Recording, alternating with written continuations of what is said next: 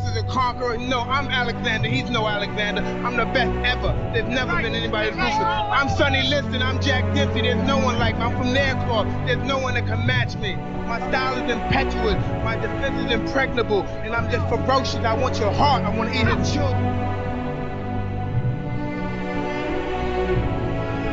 It was just banter. Stay off the weed. And England win on penalties. History in itself. You know, I think it's a great city. I think they got the best organization in the NBA, but they do have some big old winners. I'm here with the winner, Derek Lewis. Derek, why don't you take your pants off? Balls are foggy. I understand. Corner take it quickly, Origi! Yes, rematch. No wonder he's in the fucking reserves. Listen, I ain't going to forget about this by the time we get motorway. Hello and welcome to episode 250 of the Spitballing Pod. I'm Luke Byron, joined as always by Tom Kennett, Jack Harper and Alex Jones. 250, nice little milestone that. Wonder how many of those AJ's been on. I dare say probably more than you, but he did start earlier, so he does have that. You do have that over him. How many will he be on after today is the bigger question. Alex, what do you think of Tottenham? Straight in. Pretty much the same of what I think about Sean Sheet right now. Well, probably the same answer. That is damning. In the chance, I imagine. Well, plenty to get into this week. We've got the North London derby. We have the shenanigans in the United game. Chelsea losing their unbeaten record. Liverpool drawing with Brentford. AJ losing to Alexander Usyk. Nick Diaz returning to the UFC, as well as the rest of UFC 266. Rory will join us later. First of all, no better place to start than news of the week. So, not too much this week. We've spoken about the Taliban a couple of times the last couple of weeks, which isn't a phrase you'll hear on many podcasts. But barbers are suffering under the Taliban rule as Afghans are shunning fashion. So, of the many crimes, that's one of them. No one's going to touch up on the beard in there. No. Police find accused leg thief with legs strapped to head. It's pretty overwhelming evidence, that. That's a tough one. Flying microchips the size of a sand grain could be used for population surveillance. British woman gives birth to miracle e-baby after buying sperm online. That's it. How much they go for? What, the sperm or the babies or what? The sperm. I don't know. I was at work today thinking, could I have an easier day's work? Yeah, I was going to say. If you struggle to get up for a day's work, though, sometimes money off your table. Jail for former Irish Paralympic athlete who superglued himself to the roof of a plane. I told you about this guy. He lives in Stonehouse. I know it. Blimey. He lives down by the Globe, and he used to be a Paralympian. And we used to do like charity things for kids with disabilities back when I was younger. Just a really nice guy. And then all of a sudden on Facebook feed, I got him as a friend on there. Before I heard a newsreel just saying, man has glued himself on top of a plane at Luton Airport. I was like, fuck's sake. And then it was him, because he live streamed it through his Facebook. Was there a reason for it? Yes, Extinction Rebellion. Can you get him on the podcast? I mean, if he's out of jail, probably, yeah, I could. This would be great. My missus had a similar experience with somebody that she rose with, just like this little harmless lady who literally you wouldn't peg at all, like a mum of three stuff, and just general like conversation. And I said, "Oh right, you're going to be able to row on Thursday next week or whatever it was." I said, "Not sure, because I may be incarcerated." And it was like double check, like what? Say that again. Incarcerated. I was yeah. I know I've been incarcerated a few times, and then your mind's doing like spirals. Effectively, yes, you Extinction Rebellion as well. So yeah, probably one of those ones on the motorway this morning. Man found asleep in pile of chicken fingers and meth just days after getting out of jail.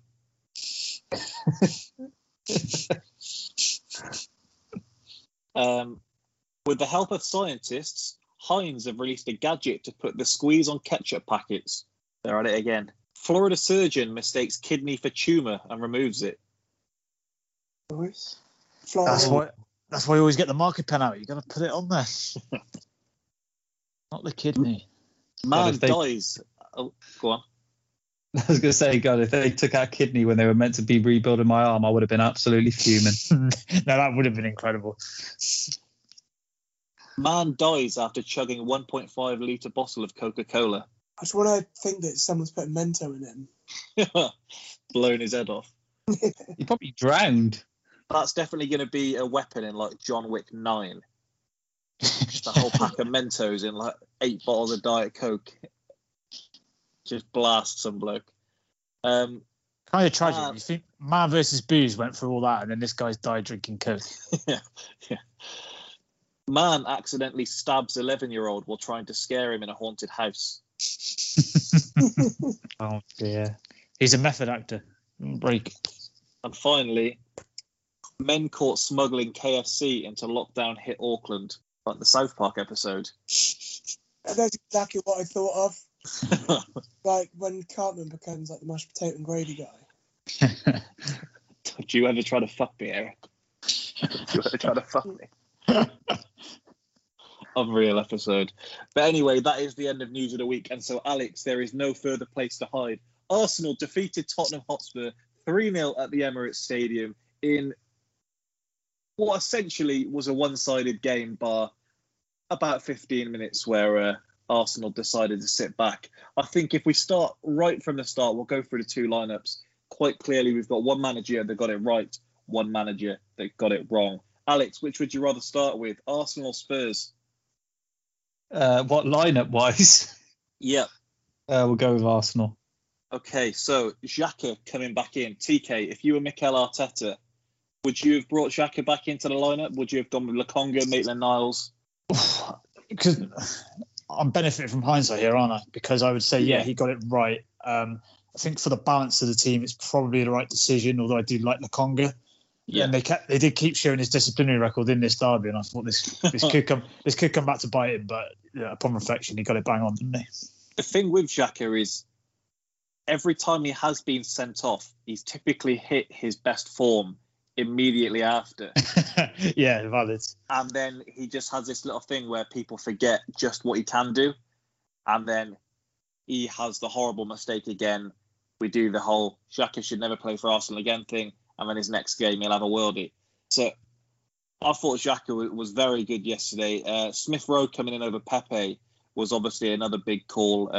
Pepe, the leading goal contributor for Arsenal last season, looks a masterstroke now. Stuck with Aubameyang up top despite Lacazette's recent record in the derby. Partey staying in there, getting 90 minutes. Ødegaard in the 10.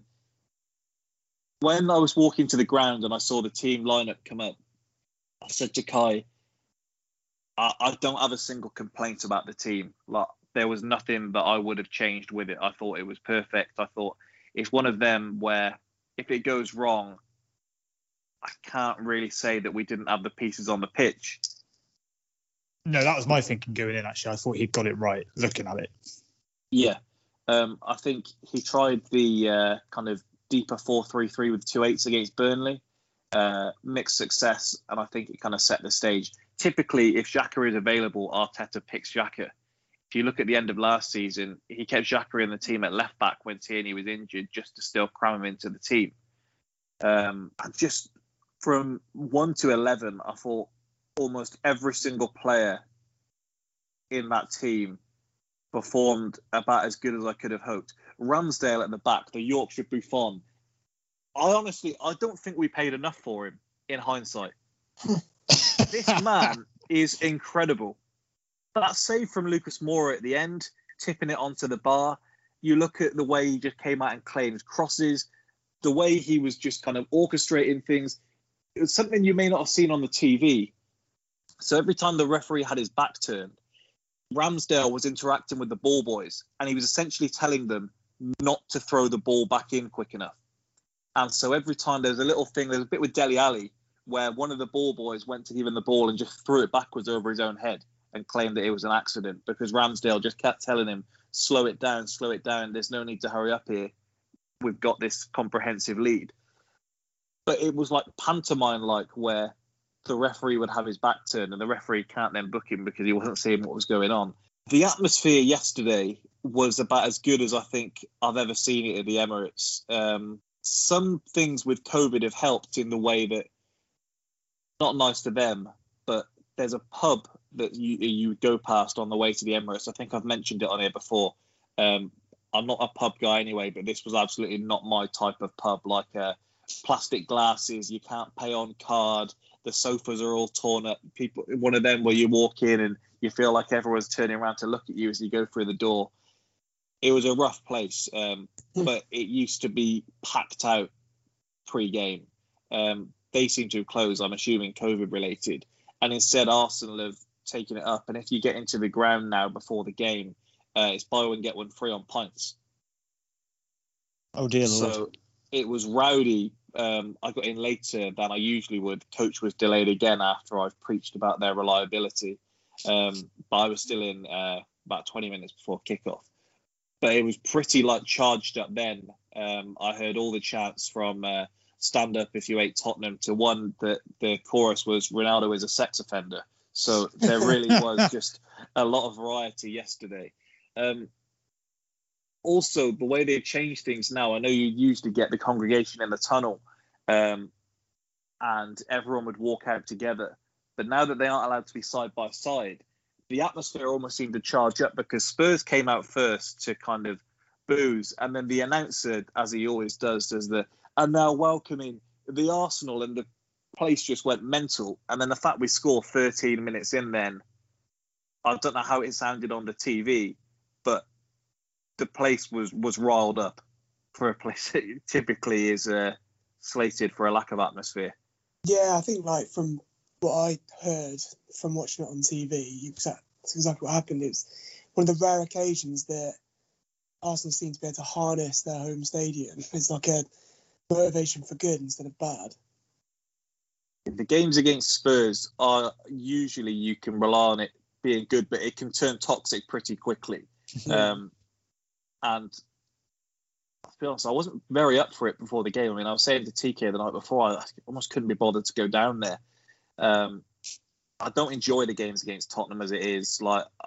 If you offered me before the season, if I could just snap my fingers, give me 2 points for the 2 games, I'd take it because the stress just isn't worth it for me. I was confident last week on the podcast, obviously. It got to today and the doubts were creeping in. But then everything just seemed to fall into place. I mean, we'll get on to the other players, but when you saw Tottenham's lineup, there was nothing particularly surprising about it. We mentioned Ndombele coming straight back into the team, which when they were so vocal about selling him wasn't a great look. Lo Celso dropped. I don't think he's very good, but I just assumed he would play as someone that can kind of get on the ball, spread the pitch. Ndombele and Dele started in midfield was weird because that would indicate that you're kind of going to take the game to us. I don't know if you would all agree with that. I would assume that means you're going to get on the ball, you're planning to dictate the pace and create a lot of chances. And instead, I think we won the first ball and it was like you took 10 steps back. It was the strangest thing because it just played into our hands because that what was already a charged up place, we were on the ball and it just took it up 2 notches. I think work rate as well.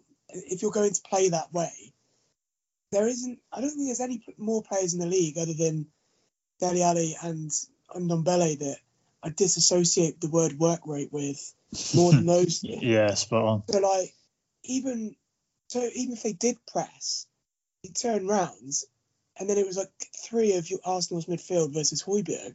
So he makes 1 step in either direction, he's completely out of position, and it just they just seemed constantly to just waltz through that midfield. It was just, I couldn't believe that they set that team up to do that. It was like, you know, when you go out with a game plan and you execute it perfectly, it's like the direct opposite of that. It's almost as if he's told every single Spurs player different instructions and they're still not following them. So they kind of did what they wanted and it all just went terribly. Alex, when you saw the lineup pre-game, how were you feeling? Because I know you were trying to jinx it last week on the podcast, saying about it'd be a draw or Arsenal can't lose at home, blah, blah, blah. No. I just said Arsenal would win 2-0. Were you confident going in? Be honest. No, genuinely not confident at all. I saw the lineup and was absolutely baffled as to why Ndombele was starting again. You know my feelings on Dele Alli, but I couldn't really argue.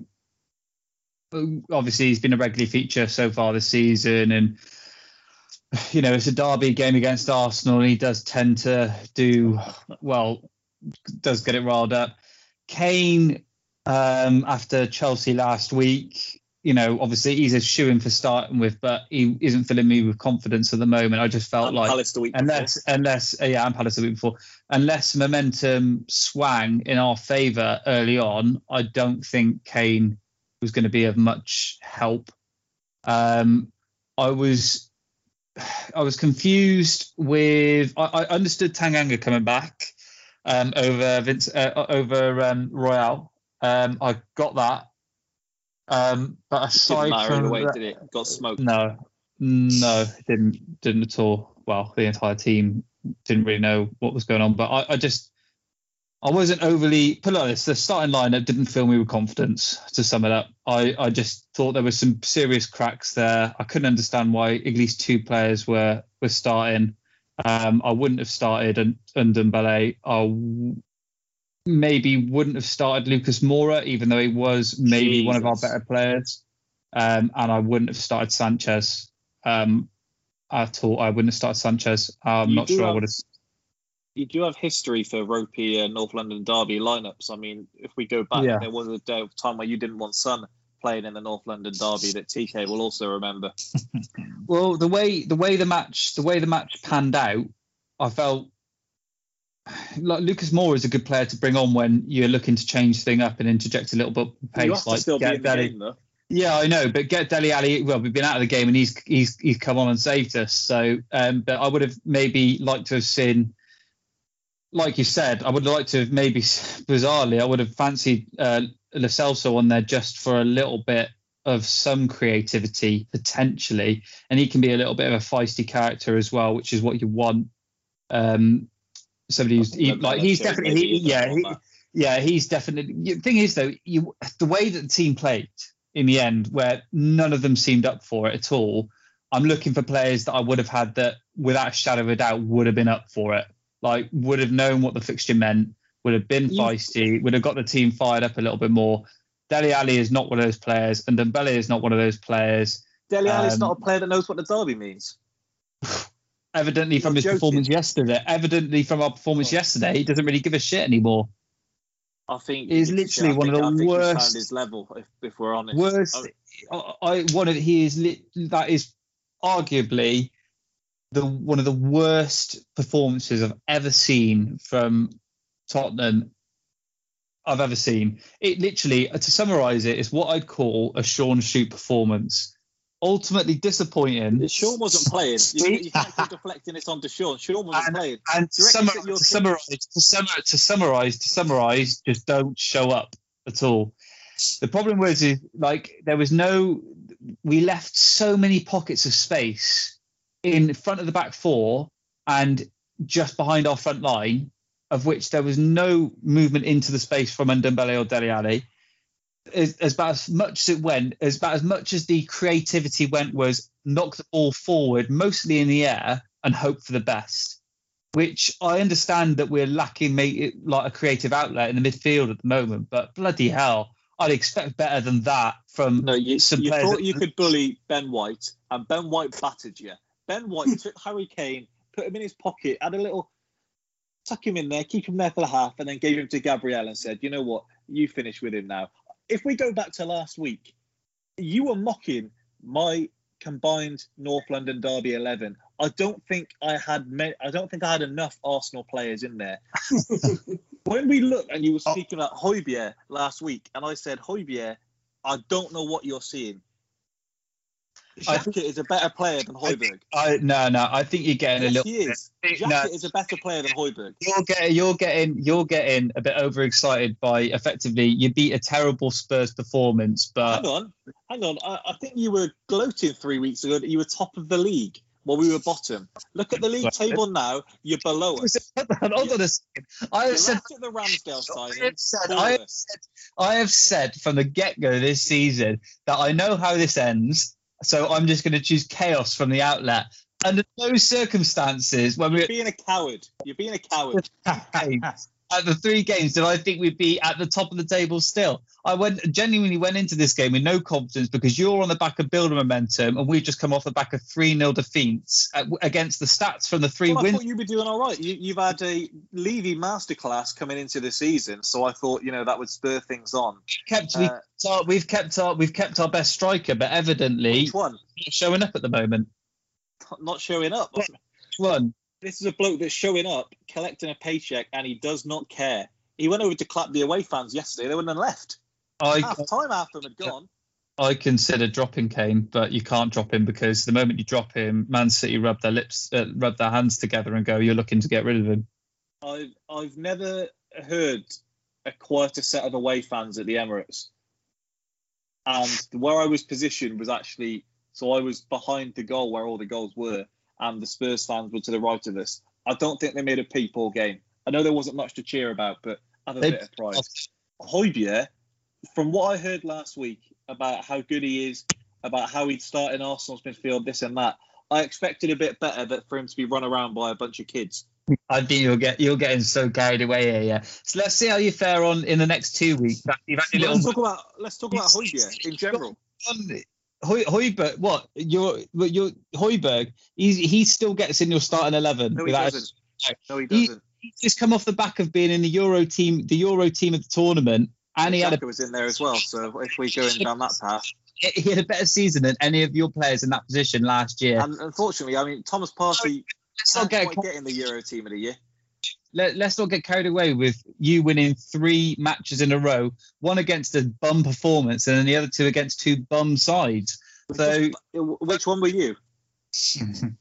Bum performance. You've been smoked. You've been smoked 3-0 from front to back. Tomiyasu, what he was doing to Son, if Son had reported into the police for harassment, he probably would have got a charge out of it. It was uncomfortable to watch at times because Son, the people's champ, looked lost. It took Spurs playing on when Xhaka was down to get the goal. But he still put one past your bloody Rams, and Ramsdale should have saved that. That was a shocking save. I think diplomatic relations between Japan and South Korea could genuinely be affected by this game. It was horrible. It was a lockdown. This was a lockdown from Tomiyasu. It was criminal almost. I wish we could get Cave on the pod and his clown that he claims was texting him, talking trash about Tomiyasu. Because I'm telling you, I don't know how many better right backs there are in the league. The way he's settled in already. This is phenomenal. A defender that loves defending. Gabriel has been showing what I was talking about last season as well. When I told you outside of Van Dijk, I don't know who else I would take over Gabriel. The distribution yesterday. You said about Ben White as well. Let's just forget about those first 3. Let's just forget about those first 3 performances of the season. Let's just forget about those. Well, Gabriel didn't play. Gabriel's first game of the season was against Norwich. He played most of last season. In and out of the team and had a good first season. So are you chopping and changing between when you're in and out of the season as an excuse or when it's just like an advantage? Look, Alex is very simple. He was very good in some games and terrible in others, and we're going to ignore the terrible ones, okay? No, we're only going to focus on the good ones. When he was alongside Mustafi, then he looked like he was struggling, but which centre-back wouldn't? Which centre-back it was only because of his mate. If you put Van Dijk next to Mustafi, he'll struggle as well. Okay. I don't know what you can criticise about Arsenal after yesterday. So are you? So I'll be honest. Alex, give me a sec. Nobody has tried to criticise Arsenal. You've just gone on a rant. Alex is talking down, saying it was just because Spurs were bummy. Arsenal made Spurs be bummy. I mean, that first half from Spurs was, I think, probably the most disgraceful performance I've seen from a team. I always think sometimes the not trying hard enough, not showing the right attitude can be like an overplayed thing. But they were, I mean, to a man, absolutely dreadful. I've never seen anything like it. But a lot of that is the way Arsenal did not make them. Arsenal played well, but I mean, Spurs showed them in. I mean, if Arsenal robbed the house, Spurs literally welcomed them in and said, "Take what you want." It's the best half of football we've had since 2016-17, where we went 3-0 up against Chelsea under Conte and spurred them on to win the league. In terms of just... It was definitely the best you've played under Arteta, I think, the best football. The passing, the way of beating the press, But there was no press. With all due respect, there was no press. Well, they attempted with the one. The second goal is Højbjerg tries to press, gets muscled off it by Xhaka, tries claiming for a foul, by the way. That's your pussy old CDM there. They got boshed over like that. Straight down the other end of the pitch, comes into Emile Smith-Rowe, peels it out wide. I think they tried to press, and they did a better job of it in the second half, and we had to go along a bit more. We say countless times when you half press, it's worse than if you don't at all, and that's where they ended up. I mean, some absolutely hideous performances in there. I mean, Ali was just, I mean, he's done. He's actually done. Kane's going to shoulder most of the responsibility, but Son was woeful. There was at one point in the second half where there's a ball in behind, and albeit the centre half always has a head start here anyway, and Gabriel's pretty quick, but it wasn't even a race between him and Son. He murdered him. They look physically not at it, mentally terrible. I mean, I don't really know where they go from that performance. What did you think of Partey and Odegaard, the two big signings last season? Very good, very good. I thought Smith-Rowe was another level, and I thought those two were great as well. It sounds like I'm shitting on you a little bit, but I don't feel so bad now because you've kind of made them sound like the Harlem Globetrotters. That's what they looked like yesterday. Yeah, they did. But I mean, if you give people like Partey and Odegaard that sort of space, I mean, they can't have believed what they were given there. They must have thought, this is our lucky day. Smith-Rowe had the run of the wing. He could do what he wanted, and he did look great. I thought Saka did as well, actually. They've got the way they sort of mingled into positions as well was probably the highlight of it from my point of view of Arsenal, where I said before, there doesn't seem to be a plan or direction. They looked like a team, and they looked like they knew what they were doing, which sounds like they probably should anyway. But in this game, it all came together well. But they couldn't have dreamed for more space and more time than they're ever going to have. Like that goal that they score, where you bring up that where Højbjerg loses the ball or whatever. Yeah. It's really well worked from Arsenal, but there's just so many errors in there. I mean, Aubameyang's a nice flick around the corner, but the centre out I don't think should allow him to do that. He shouldn't be in a position where Smith-Rowe, he's not slow, but Sanchez looked like he's turning trailer. He looked really quick yesterday. He looked quicker, didn't he? I thought. Yeah, but it's again, Spurs look kind of leggy in a way, which I can't have any explanation for that either. If you can't be gassed over a big win over your rivals, then football's probably not the right game. No, you should be. And this is absolute perfection for the rest of us, because Spurs are shit and Arsenal are just starting to think they're a little bit good again, and we'll soon go back to being shit. So it's porn for the rest of us. Actually. So James Ollie at ESPN, his headline today was, neither Arsenal nor Tottenham are where they want to be, but only the Gunners look capable of climbing out of their hole. Well, that's a stretch. So are you Arteta in now? Well, on this side, I'm not Arteta in, but I mean that's if there's a way to get people back on your side, then that's a good way to go about it. On this game, you would certainly say that, but I'm not going to base my opinion entirely on one game. But on this one, you would assume that, yeah. So, I mean, over Spurs' last 3 games now, they've lost 9-1 on aggregate. 9-1, by the way. I thought that was just worth saying. I just wondered if you were as smug as you were a couple of weeks ago, Alex. Smug about if what? You were particularly smug after Arsenal had lost to City. Well, considering I wasn't smug after we beat City on the opening day of the season, because, like I said to you from the start, you were smug after we lost. I know how this ends, and I'm just going to choose chaos. But for all of the talk of that arrogant tour that you just said, well, for all of the little spur of games that you've just been on, we're exactly the same place in the table on the exact same goal difference.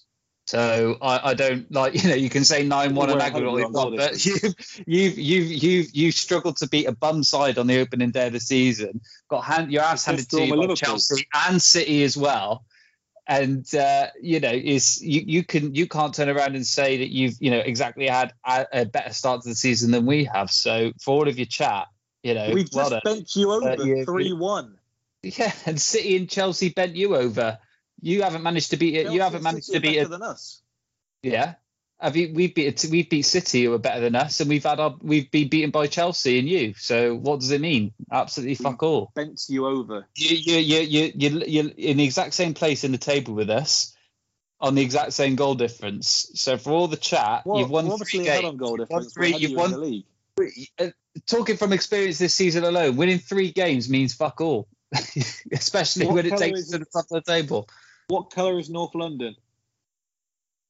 A mix of white and white at the moment. That hesitation told me all I need to know. It don't feel like white today, but I guarantee you. It don't feel like white today, but I guarantee you. This brief enjoyment that you've had, really, it's going to make it in the next few weeks when Arteta reminds us what he's all about. Like, you just look forward. We can be as shit as we need to be this season. We've bent Spurs over in the derby, and that's ultimately the biggest game of the season done. There's another derby to go yet. But the one at the Emirates means more. Okay. I'm not sure you want another derby anyway. Just to see, on current evidence, I wouldn't be going. Let's run it back. No. I'm not sure a rematch would be too great an idea for you. Couple other points from the game. Brian Gill, worst hair in the league? Oh yeah. He needs someone needs to have a word about that. Probably the only one who put in a respectable performance when he came on, though. Yeah, I would say probably the only one who emerges with some credit.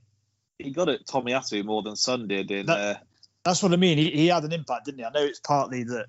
I mean, I wanted more goals from Arsenal, actually. I smelled blood. I quite fancied it getting messy, but Arsenal did their thing of dropping off in the second half, didn't they? Which, as you pointed out, when they got that first goal back, and I'm sure you were terrified that it was going to end in a draw. I was terrified at 3-0. But if Ramsdale doesn't pull off that worldy save from Moro, what's that, around 87 minutes sort of time? If they score 88. 88, right. So if they score that, they get the third. You know that happens. Yeah. So and for a game that you will rarely see a team be as dominant as Arsenal were in that first half. So the idea that could have been thrown away is insane. We did it to Chelsea and United in previous years as well, and it's. I actually said at half time I would have gone 5 at the back. That's just my football mentality, I think. So the very thing that we said, right? Don't sit back now. You would have. You know what? Sit back, lads. Well, I thought there's ways of sitting back in. We decided to sit back and not even try and get on the ball, whereas sitting back with just a better base and just because they, I don't know how it looked. It looked like did Tottenham switch to 5 at the back at half time, or did it look like they had more width in the second half? I didn't know if that was because they brought an extra. Yeah, because they brought on Royale and Skip, didn't they? And they took off Ali and Tanganga. So I think it was still the same shape. They didn't say who it was that went off, so I thought Tanganga was still on. You definitely could have said that about Delhi. Christ alive. Penalty shouts at both ends. Now, the Ben White one on Kane was right in front of me. I thought it was a foul, and I thought it was outside the box at the time. Having seen it back, I can only assume that Kane's reputation has gone against him, because he is a horrible, cheating, diving bastard. Oh my God, you are so full of shit. That's hard to argue. Yeah, if you ask almost any other fan in the league who the biggest diver in the league is, Ronaldo probably is top now. Harry Kane's going to be in most people's top 3. And I think that's gone against him, because I don't know why else a penalty isn't given there. I mean, being in the stadium, you wouldn't have improved this, but they don't even really look at it either. Well, they just go, I looked at, it's carrying on, and they didn't show us a replay or anything like that, really. I had a message from you in the chat saying that's a pen. There was one from Connor saying that's a Stonewall pen. My uncle texted me saying that's got to be a pen. And then I saw a text him like, are they checking it? And then he just didn't reply. But then the game just kind of carried on. Yeah, that's exactly it. Very weird. At the other end, I thought the kind one of Gabriel, I did think kind of summed up Spurs in that I don't know how bothered they were about it. I mean, something like that. Can you imagine, like, I don't know, in like a Chelsea game or whatever, if one of their players went down in the box and the ref's getting an absolute torrid time until he goes over to a screen, probably.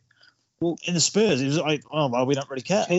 Kane stayed down and no one came and picked him up. They just left him to get up of his own accord. That probably speaks volumes as well. The one at the other end, I thought was one that I've seen given, but isn't really a foul. Someone type in there. Someone seems to be typing. Typing up minutes. The one on Gabriel where he's basically got into the back of him when Aubameyang's headed it on. Yeah, I wasn't. I mean, I was screaming for it at the time, but that was more out of desperation. But the Spurs had actually come back into the game a bit more at 2-0, and then it was almost a bit of a sucker punch at the time to go 3-0 up. The way it came about as well was obviously Kane falling over and then basically setting him up with a slide tag at the end. He's obviously busted to go. It's probably the quickest he's ran the whole game. Just to do that is, I imagine, brilliant for an Arsenal fan. It was very much not being able to believe what was happening. Like, I can imagine. Looked at the clock and saw it was only 13 minutes in, and that feeling of I might be a bit too early here. I don't know how I feel about this. And I've said plenty of times before, I actually feel better somewhat a 1-0 down than 1-0 up, because I know what this win could feel like now. I've started to think about it. Rather than knowing what you've got to lose. Yeah, exactly. When you want to know that. 2-0, then you start to think about maybe the embarrassment, and 3-0, it's we really can't lose this. Spurs just pathetic, pretty much. I mean, Nuno coming out with his press conference after, I don't know how you all took that. Him saying he had a game plan, but the players weren't able to execute it, feels rough. I feel like any time you ever spin it back on the players, when, if we're fair, there's only so much the manager can do. Some of it is on the players. It never feels good when you do then point it at them. Because I saw some people saying that by doing this, he was taking the blame. And I was thinking, well, I don't read it as that. I read it as I set my team up and they weren't able to go and do what I asked. Well, he kept saying, of course I take the blame, while saying... Exactly. And I think he... The idea was right, but obviously the personnel was right. He's in a funny spot here. He's done it a couple of times now where I look at the team he puts out and he's clearly trying to be expansive and more attacking. But in this game, you've got to be a bit smarter. If you look at what Arteta did, changed from the last one, where I'd say it was right to bring in Xhaka or someone in there.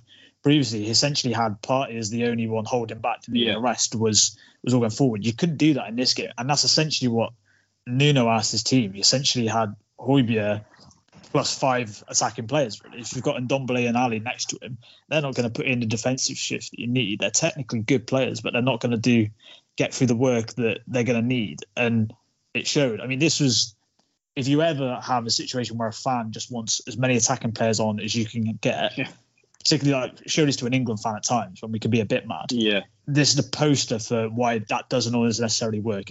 It's obviously bad defensively, but they weren't even able to get on the ball as a result because they just were never able to actually pick the ball up. They were just getting run ragged. Well, even then, they had Højbjerg dropping in and trying to collect the goal kicks each time, which meant then even in front of him, he had absolutely nobody to pass to. Exactly, where he was having to get through all the way. He was running around like a headless chicken, so he didn't really have the positional discipline. And he's very good at breaking up the play, but that's it. He's not going to be getting on the ball and spraying it. That's the last thing you want, is him picking up the ball. So they just, from top to bottom, I thought Nuno got it wrong with how he set up, but I think the players could have got a lot more out of it than they did. Their general sort of attitude to it was appalling. If you were an opposing coach, though, if you were the Spurs manager on this occasion, would you not say, look at the start they've had to the season, this is going to get very bad for them if we can get in the lead early, just get in their faces, put them under pressure. Yes. And Spurs very much have the players to do that. When you look at your Lucas Moura, you look at Kane, you look at Son, they're the type, you can press high up the pitch. You can just force into a mistake, which they nearly do on the second goal before we wriggle out of it. It just seems strange to kind of sit in, because it was almost like they were trying to stay in the game, as if you were playing like a Chelsea or a City, which you definitely weren't. And also totally belies the team you've put out. It's not a team where you can sit in. You've got to attack really with that team. Well, I mean, Burnley the week before stuck it on us, and I think they had more crosses into the box than they'd had in like the last 2 seasons in one game. It just was baffling. I mean, it worked perfectly for us. Do you think there was any part of a 3-0 thought about damage limitation? Maybe. They probably will go with the sort of the party line that we won the second half. So yeah, I did think that. They'll probably go with that, I imagine. I think that's really looking for positives there at that stage, but I guess they'll take it. Alex, if you had £500 in your pocket now and you had to put it on Arteta or Nuno being sacked first, who would it be on? Arteta. You still think Arteta will go before Nuno? Yeah. Even if Levy's in a funny spot. Levy's in a funny spot with him now, isn't he? He's kind of got to, unless it gets really bad, he's kind of got to leave him to it, isn't he? If you're not seeing the reports that are already coming out today within the Spurs camp, that's usually a bad sign. What have they said? So they said essentially you've got the worst parts of Jose without the CV, is how they've described it. Oh, Jesus. And said that his man management is just horrible. And the weird thing is, like, from the outside, a lot of Arsenal fans aren't happy with Arteta, but internally, the majority there do seem to be really on board with him. And I think it could be the other way around, where maybe some Spurs fans are thinking it would be wrong to just get rid of a manager this soon. I'm not sure those players are as enthused playing this way, because a lot of these players now weren't playing under Wenger. I think Xhaka and Bellerin were the only ones that were, when I look back now. Al Neni, actually, but he isn't really playing. Whereas a lot of this Spurs team are constantly comparing it to Pochettino. That's the thing, where you look at Ali, you look at Kane, two who clearly have played their best football under him.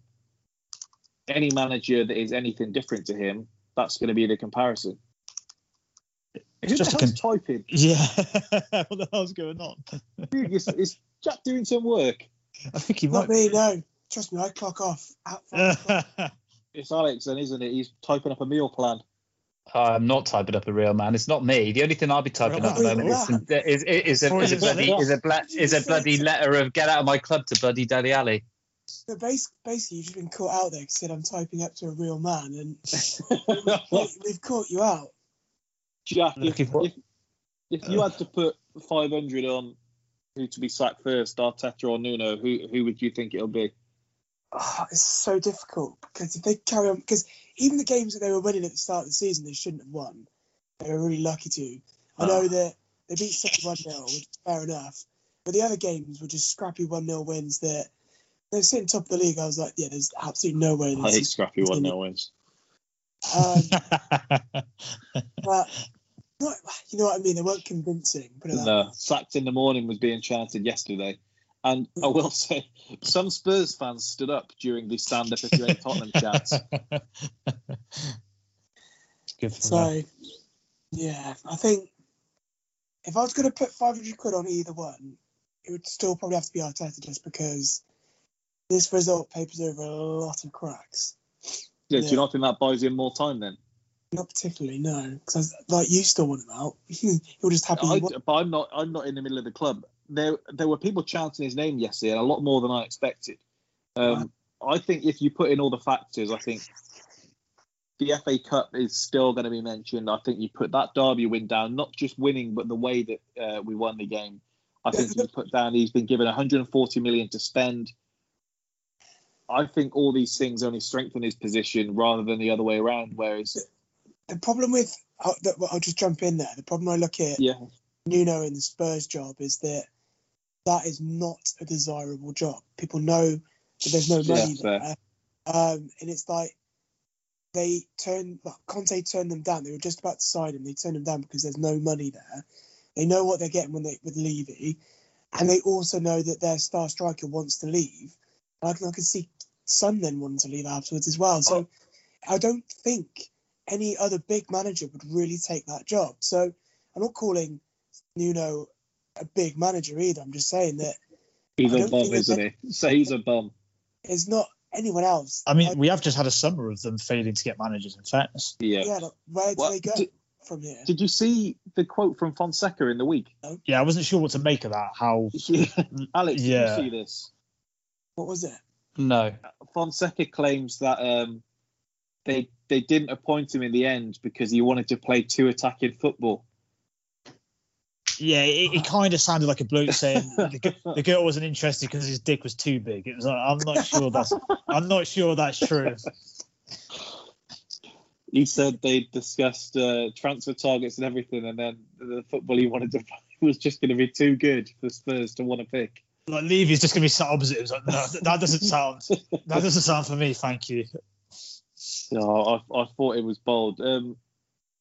TK, before we move on, did you come out of that game higher on Arsenal or lower on Spurs? I mean, I'm cheating here, and I thought there is at least a way forward for Arsenal. I think if he can get that team out as much as possible, barring injuries, obviously, if he can focus, he at least seems to know his best 11. It's not close. He's got an idea, which is progress.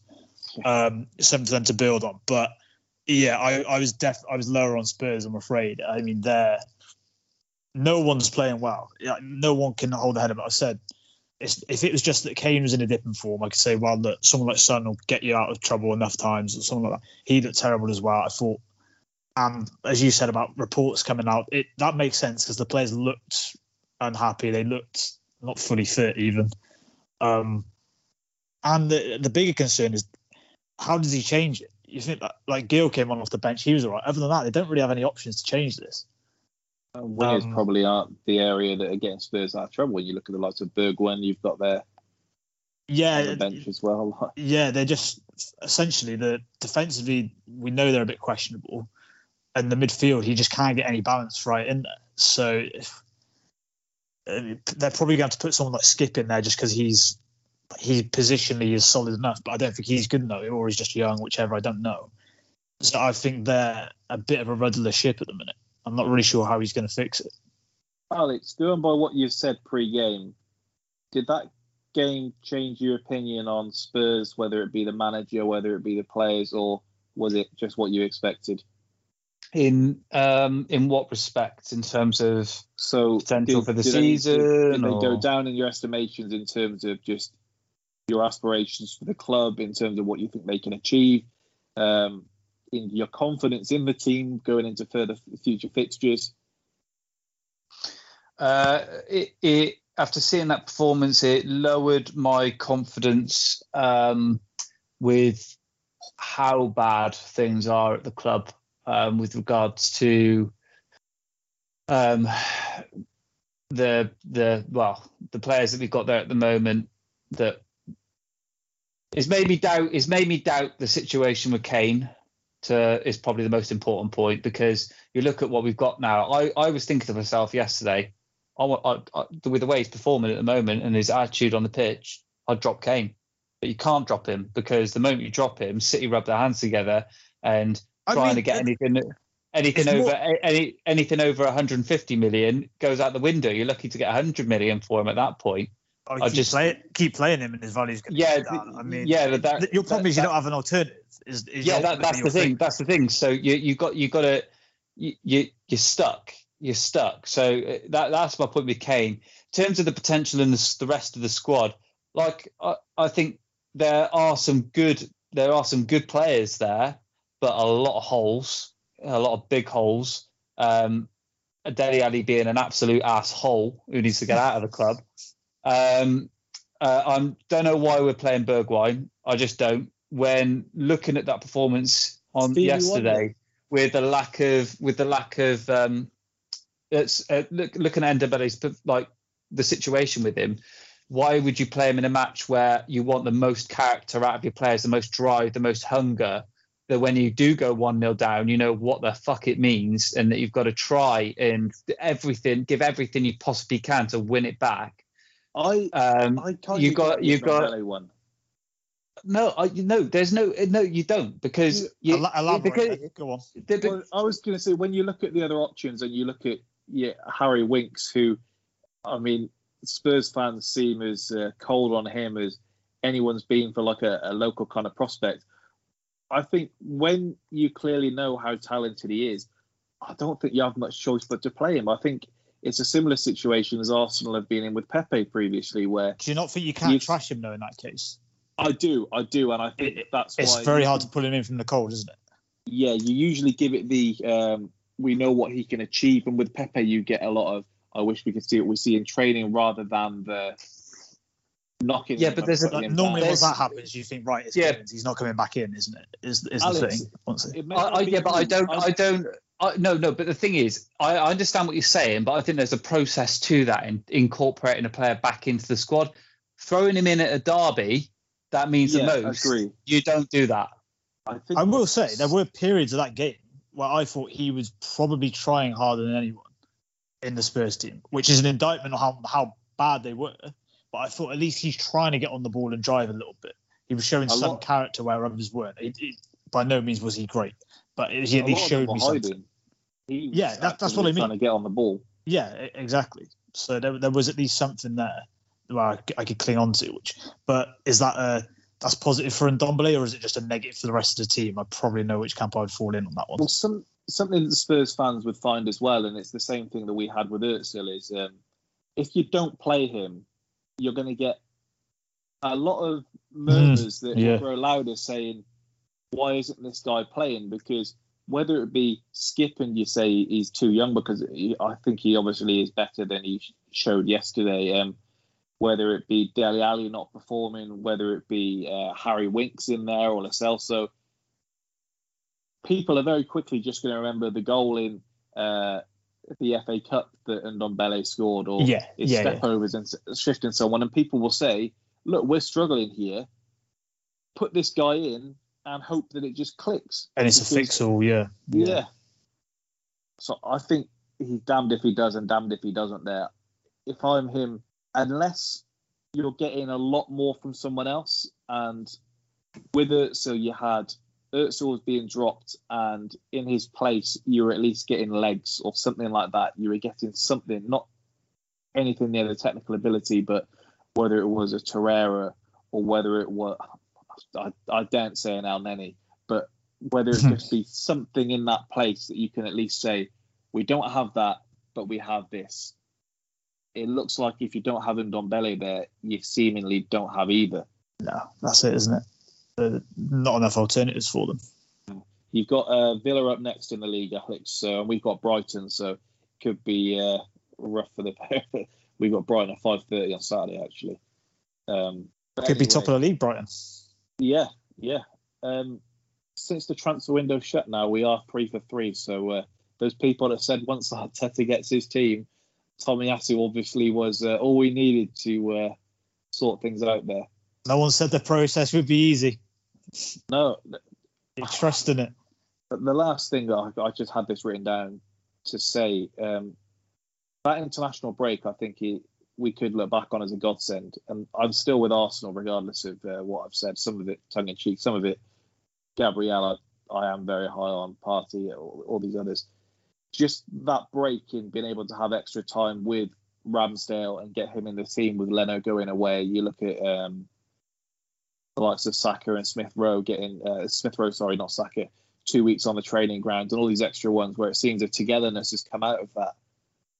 I think that could be something that is at least going to turn our season around somewhat, in that we aren't battling relegation.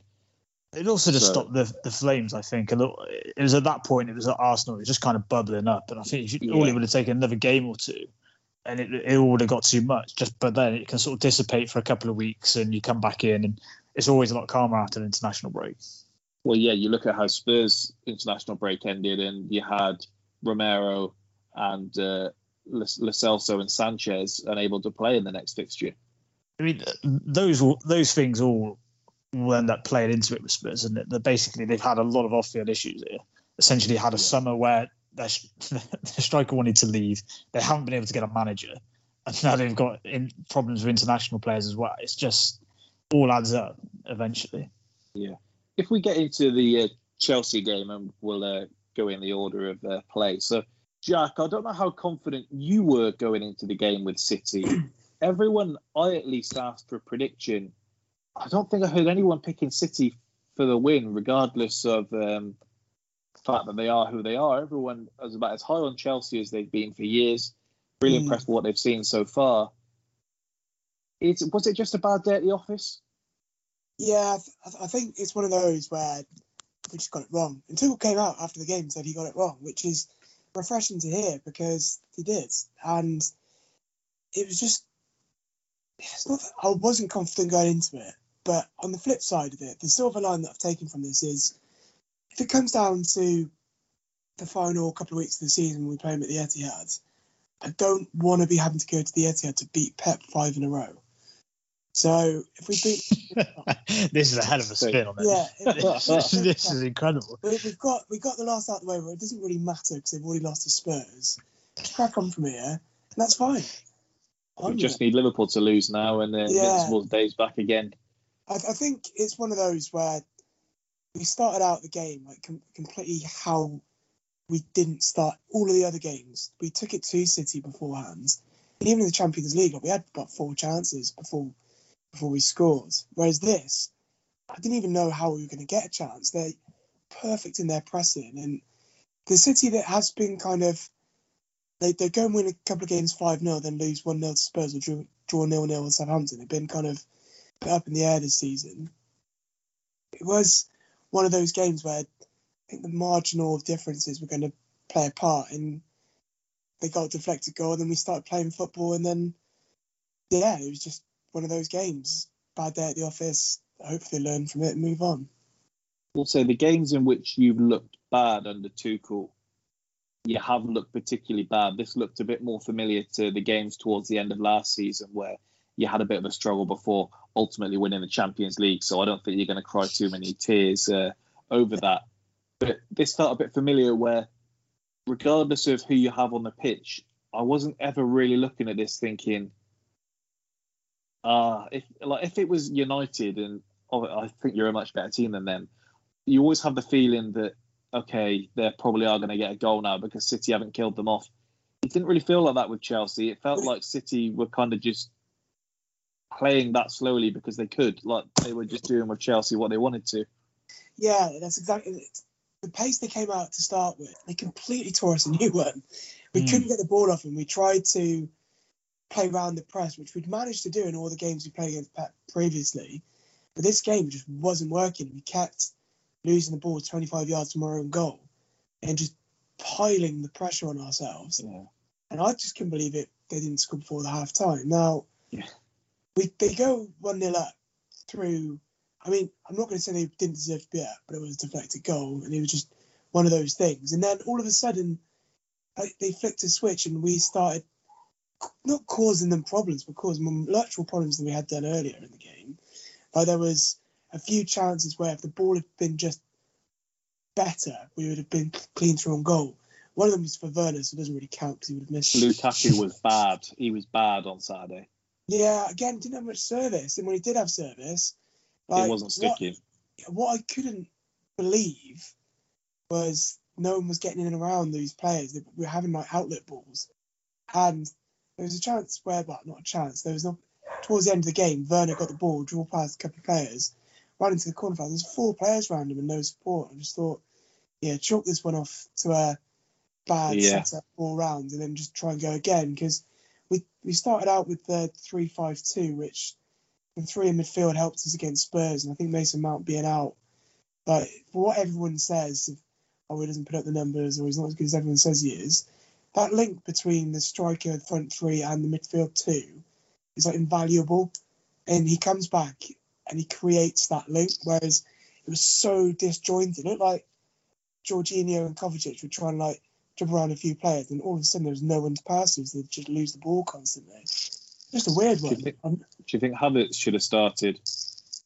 No, I think he was right. I would have started Werner personally, because the chances and the opportunities we did have were when they were playing their high line and Werner got in behind. I think he was banking on him having a bit of better service and trying to get it across the box to Lukaku to finish. And I genuinely think that was the right call. What I do think he should have done is started with 2 in midfield, Kante and Kovacic.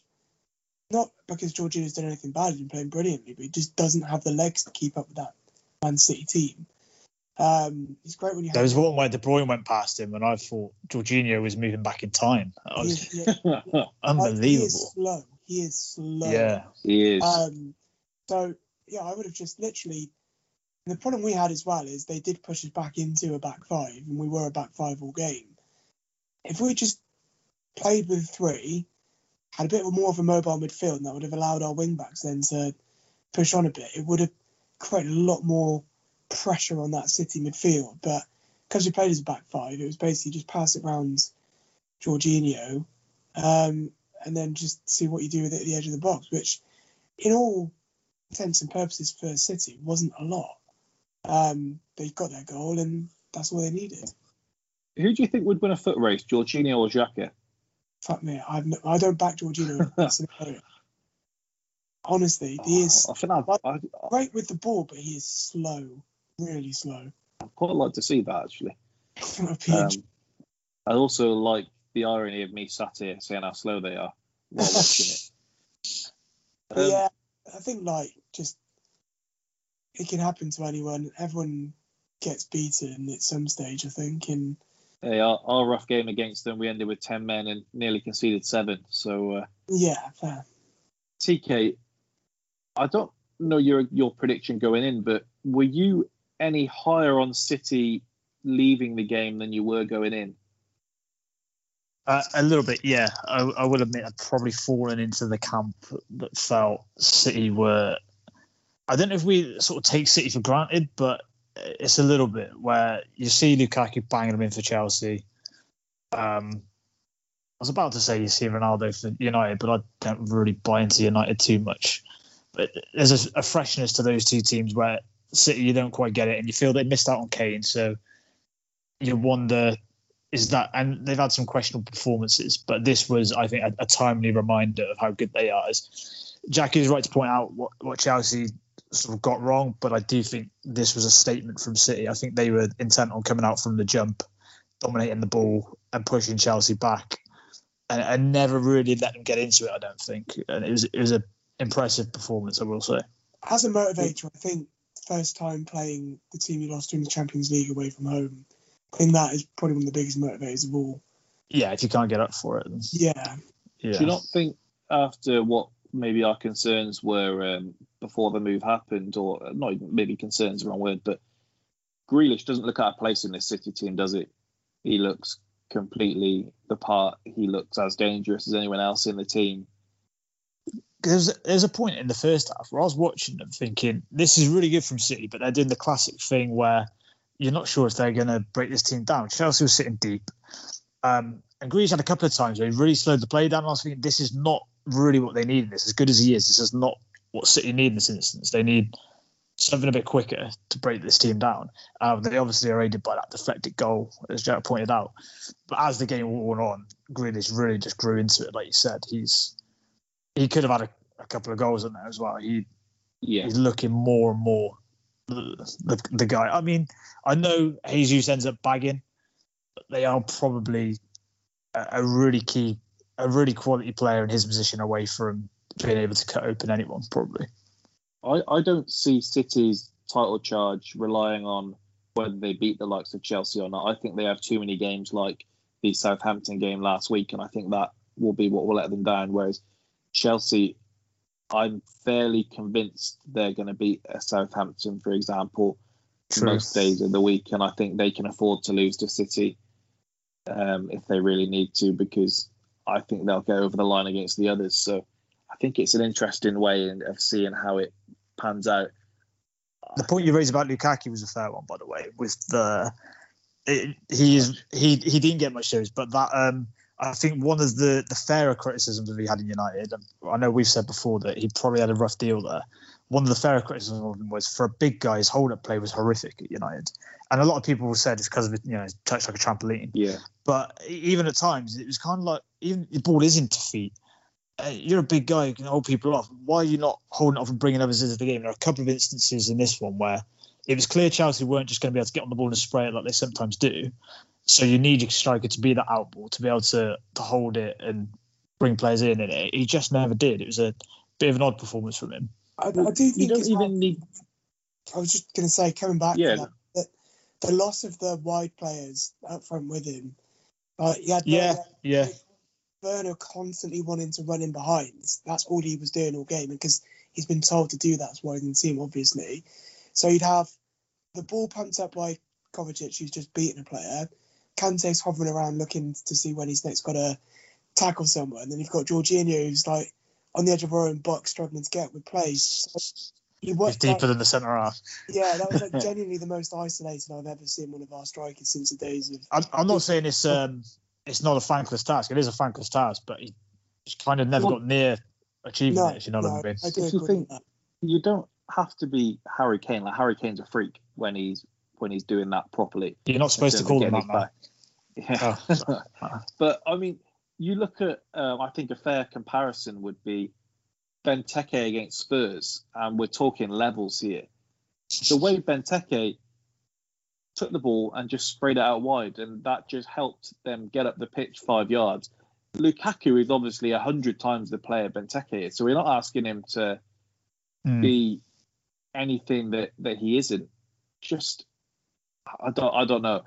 Yeah, I think it was just a rough game for everyone, but he certainly didn't help the cause. And the same criticisms that we'd be giving Grealish if they hadn't won. When you're £100 million man, the expectations are lifted for you, aren't they? So these are the games you hope he makes a difference in. It's a little bit like what Keane was jumping on Kane's back last week, where he's saying, being a centre forward isn't just about the goals and that sort of thing. It is kind of about having to bully the defenders a bit and put yourself about a bit. You kind of felt like Lukaku gave them a bit of a softer day than Laporte or Diaz would have been expecting. Yeah. What a joke that he wasn't there yesterday, by the way. Oh, he'd have loved that, wouldn't he? Christ. Soonest, by referring to Spurs as we at one stage. Yeah, I know. But that's the beauty. It's kind of the beauty of him and Keane is that they obviously grew up as Spurs fans, though, so they are a little bit. Okay. I didn't know he was a Spurs fan. Well, I believe Souness was played there as a youth player, I believe, so he had an affiliation from that, and Keane grew up a Spurs fan. So both of them kind of have that passion of a fan, whilst also they're not obviously that closely associated with the club, so they can't hammer them. Well, this is what Twitter's done through them, because Twitter's told me today that it's just because he's bitter about 1989. And that's why he hates Arsenal. So I had no clue he was a Spurs fan. That makes more sense. Ledley was thrown to the wolves a bit, wasn't he? He looked like. I know he's an ambassador now. Does he have any association inside the club? He's not a coach or anything, is he, Ledley? I don't know if he does now, but he did at one point, didn't he? Yeah, so they referenced it at one point. That is a bit of a tricky. I thought they were putting him, and he kind of was trying to be defensive for them. Tony Adams, I think, is a wild card wherever he is. I mean, some of the things he was coming up with when he just started cracking up. Going, oh, this is just brilliant. All this Spurs talk. He was really enjoying himself. McManaman on Saturday, he was really getting on Lukaku's case. Like, his middle name must be Neymar or something. He usually reserves that for him. There was one where Lukaku took a heavy touch and he was raging. And he was saying, he's got to hold it up better than that. What is he doing? Jeez, Louis, I don't know if he's got a bet on or something. You often feel like that with Maka. He was really on their case. Yeah, I felt relieved that Arsenal got the win for Tony Adams, because I thought if he's cutting loose like this when they win, I don't want to see the flip side when it goes wrong. No, it was nice, to be fair, because usually we've got the likes of Alan Smith, who secretly hates Arsenal, I'm sure of it. Tony Adams still was claiming Wenger could have sorted it out years before if he'd just listened to him, which I think is a bit bold, and he said that before. It's tricky with these. I do think with Sky, the fact that they have Neville doing the United games, they have Carragher doing the Liverpool games, I think they do feel a bit under pressure to kind of get almost an ally for some of these teams when they have these big games, because you see it so often. And I don't know if they want to not leave people out, or they just think it makes for better TV, when realistically not everyone's Neville and Carragher is probably the easy way around it. Like Thierry Henry isn't the same doing an Arsenal game as Carragher is doing a Liverpool one. No, exactly. In terms of what you could have had after that game yesterday, I think whether you're an Arsenal fan or a neutral, you'd probably rather have had Keane and whoever else in there than Tony Adams and Ledley King. Yeah, agreed. Like, even if Spurs had won, I don't think Ledley King is going to be getting many Spurs fans out of their seat in terms of like hearing him talk about it. Like, I sat down to listen to the stuff after while I was on the coach, and I was a bit disappointed that no one was really tearing into Spurs or giving Arsenal the props. I think Graham Souness said, enjoy it while it lasts, and look at them chanting Aubameyang's name. Fickle old game this, isn't it? Souness just, in fairness, went in for Spurs on pretty much the entire thing, saying the same thing over and over, but just kind of just kept going. It's like, Graham, we got it. He hated Højbjerg dropping in, didn't he? He was just livid at that. He's found like his new favourite expression now, because he's just saying, we don't need you holding our hand. You just stay up there. The other two games I had written down to mention, only had the one question really on the United game. The big question that we'd had was who's going to take a penalty. Ollie, I don't know maybe whether his hands are tied to not look like he was buckling down to Ronaldo, whether you saw the headlines earlier in the week where he told Rio to shut up. Bruno obviously takes it, misses the penalty. Easy to say now. Does anyone think Ollie should have just taken that out of Bruno's hands the second Ronaldo came in? Because Bruno's record is better. Yeah, that's the thing, isn't it? Like, I think he's got like a 96 or 97%. Like, that's his second ever miss for United. Yeah, he's taken 45 pens and 47 pens. He scored 45. I think it's just, it is what it is. All for United last year, crazy. It looks a lot worse when you have got. It's one of those that goes in, we don't even talk about it. But, I found myself a bit of a man on an island on this one, because everyone on Twitter seemed to be saying, why is Ronaldo not having it? I kind of felt like, one, the optics, it looks a bit weak, I think, if you've got a good penalty taker and you immediately give it to Ronaldo. But is the general rule not just that you're the taker till you miss? Not generally. And I think by doing this, obviously it's not for their benefit because they've just dropped points, but in the long run it maybe is, and that you can now make the argument, right, Ronnie, you're having them. Well, so it's an easier one. What are your thoughts on Bruno's 18-page apology? Oh my God, that was that is the cherry on the icing of the cake of this weird trend where we've got players coming out. Lingard did it as well after the young. Yeah, the Lingard one was ridiculous, but this was, like you said, it was like a dissertation. Was just hideous, absolutely hideous. It needs to stop. United put a post up today with a thread of all the Instagram comments of his teammates saying, "We're here for you," and he said, "All United." And I understand the irony in me saying this after the Saka and Sancho and Rashford responses. I do think that was a bit different. No, those are. I think Those are entirely different because they didn't even. I don't even think any of them apologised. Even if you had missing a penalty in a final or a game where it's a knockout game is a very different thing to a last-minute one in a league game. And I saw Gary Neville speaking about this earlier, where he said this is basically just like someone's commercial team, whatever, putting things out for them and trying to protect their PR, but in turn, it's actually a bad PR move.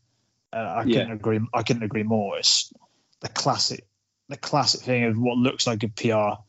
People see through it immediately. It's just you kind of being like a bit of a company man, and it waters down when you do actually put out an apologetic post.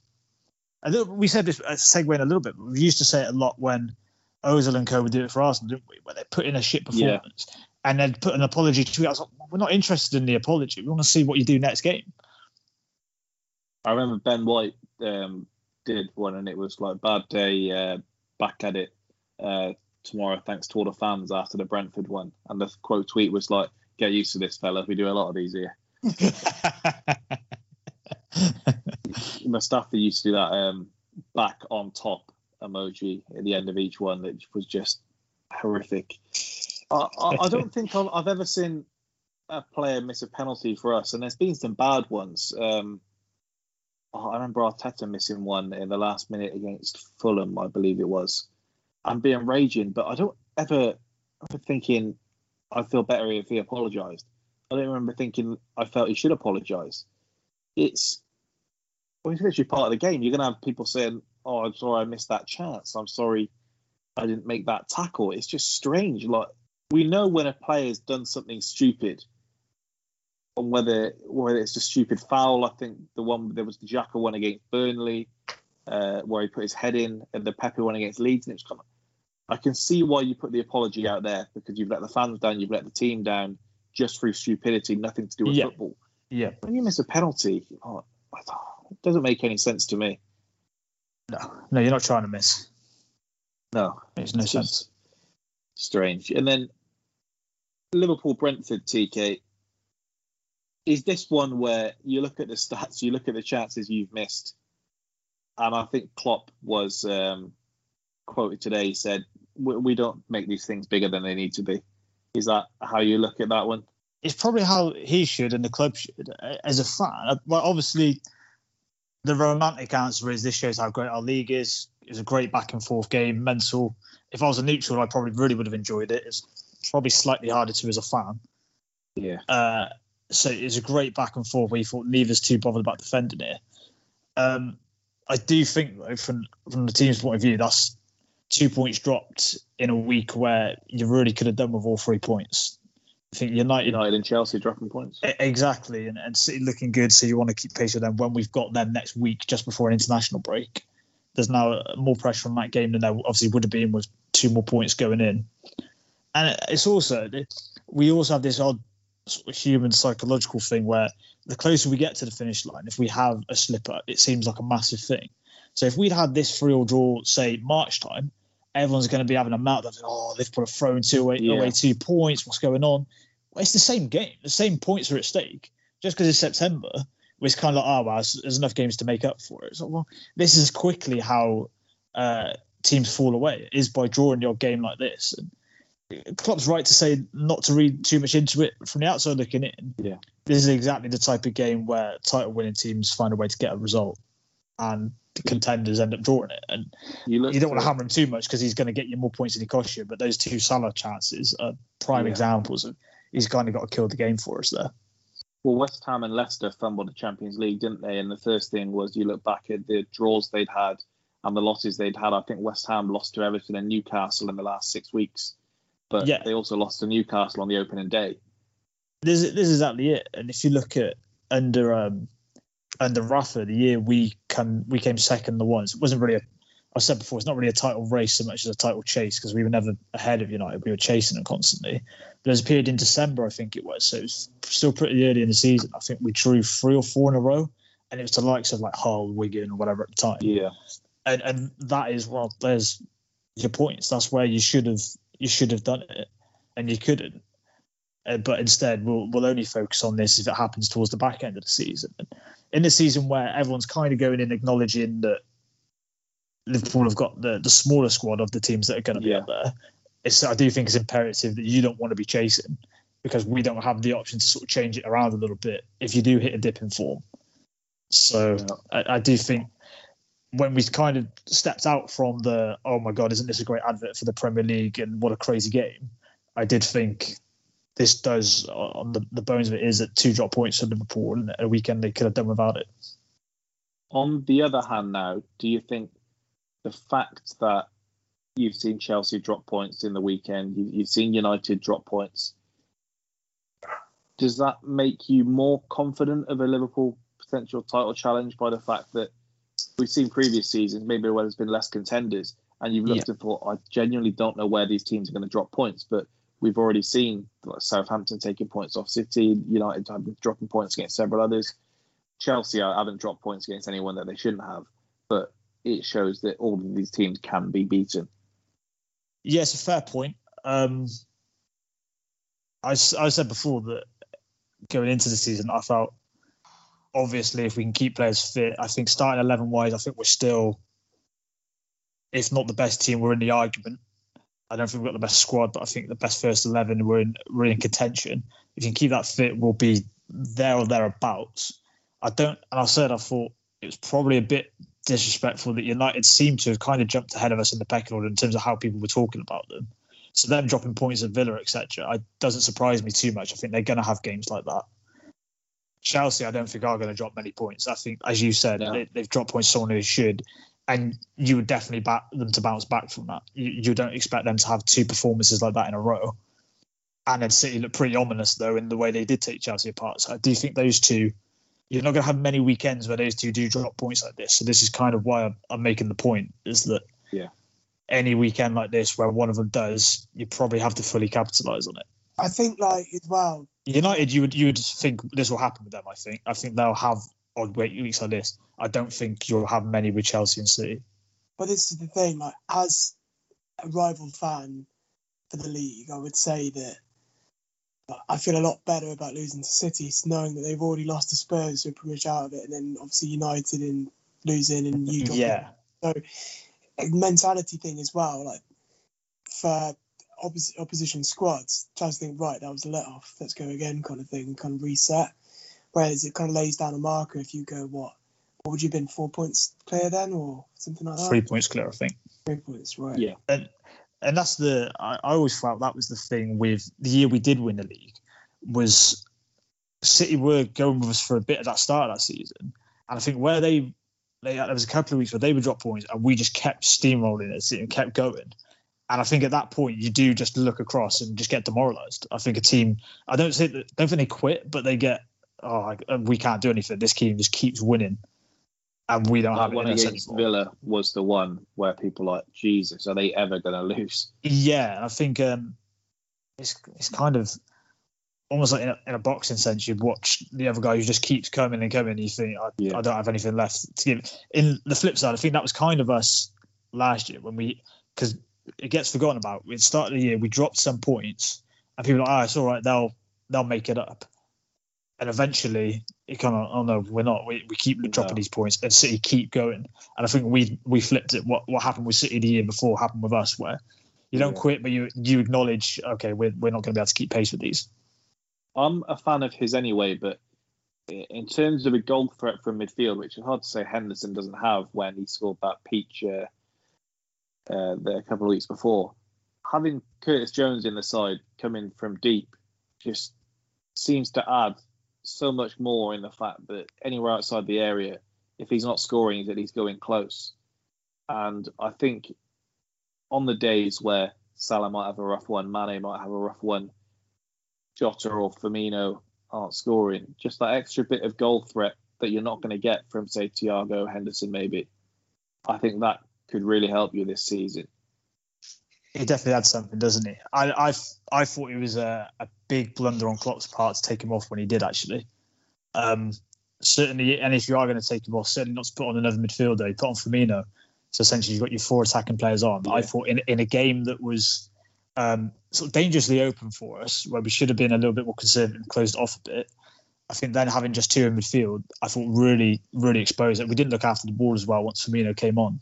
and we ended up just in it carrying on what was a back and forth battle with them, which is only you're giving. Is again, I'm born a boxing term here, but you're the superior guy with the superior skills, but you're going toe to toe with someone and giving them a chance to clean you out, which Brentford nearly did. That Tony one that gets given offside, they could have ended up winning it.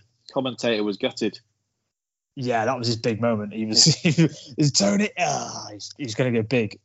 But too often, when they have those two, so I said when they played you that Brentford are just going to give everyone a rough 90 minutes. It's going to be tough. I didn't feel as you're bad going to about lose. our loss after seeing that. They're going to lose some games, but you're never going to have an easy one against them. And those two, you never want to leave your defence exposed with those two up against them. And we did it far too often. Yeah, you celebrating Harvey Elliott's injury just because you said Curtis Jones would play more games this season. The lengths we go to be proven right. Yeah, the pod always wins. Never forget that. I think that just about does for football. We've got Rory ready to come on in to get into the football. Alex, I do think we've done the North London derby disservice by not quite talking about it enough. So if you want to do another one, maybe Thursday night, and we can go over it again, do a rewatch maybe, then just let me know. Can I drink during it? Yeah, I mean, I don't think it'll help your triathlon performance, but I'm not looking for triathlon performance. I'm looking for surviving an evening with you while you're watching the game. That would be quite something. Anyway, I will say adios to those two, and we'll say bonjour to Rory as I add him in there. See you, boys. Have you got a movie question? I don't think you've seen them. We're doing 30 minutes or less up against The Hitman's Bodyguard. Oh, no, I haven't. All right. Cheers anyway. Ciao. Cheers, gents. Hopefully, we should have Rory joining any second. Waiting to see his name pop up. Christ, he sent me a picture of the food he's eating. What, Rory? Yeah, some big fuck off kebab. He said he hasn't got the call, for God's sake. My brother tried ringing me if I went silent. Do you have the little option to... he says he's got it now. He's joining. Jeez Louise. He says, 1 sec. This is what he did to me for the Vicente Luque interview. Can't be trusted, that Rutherford. He's never joined on. More onions than kebab meat in this kebab he's got. Do you prefer a white onion or a red onion? That's all on context, that. A red onion for the right occasion. They used to do like baguettes at Crips that they used to be really nice, the fillings there. And I used to get chicken mayo and bacon with red onion. I'd be stinking after, but it's so nice. We can see you there, Ross. You can go on just audio. There we go. We've after. Can you hear us? Yeah, I can hear you. Do you say you can't see me or you can see me? No, we could, but we don't need to in the nicest way possible. No, that's fine. We were just talking about your kebab there. I was asking TK his favourite type of onion, white or red. I'm not fussy, but I prefer a white. That's quite a quote. Context. I should caveat that in the form of onion. You got more onion than kebab meat. Sounds horrid as an isolated audio clip. That. TK Keenan said worse. You've got more onion than kebab meat in there. You must be. Yeah, stinky. I do like a bit of onion. Working from home tomorrow. That's all right then. Nothing worse. I don't know if I've said this on the air. My mum's chap last week went downstairs and he's having beans on toast and he's put tinned mackerel on top of it. Jesus Christ. I wish you hadn't brought that back up. I felt sick thinking about it. I had chippy after and it genuinely put me off what I was eating when I remembered it. Did you ask him as to why? Or he does I feel like that's one of them. There's no answer that's going to change your mind. So, another important question: what type of beans were they, and was it white or brown bread? I think they have that bit of both bread, and he likes he likes Branston's baked beans. It's getting worse by the minute. It really is. Well, although we know what you're like with beans on toast, there, Roz. What's that? Have the beans separate to the toast section? Oh, everyone's heard about that. Not with beans or TK. That's only with spaghetti and sausages and ravioli. Okay. Key That's odd difference. still.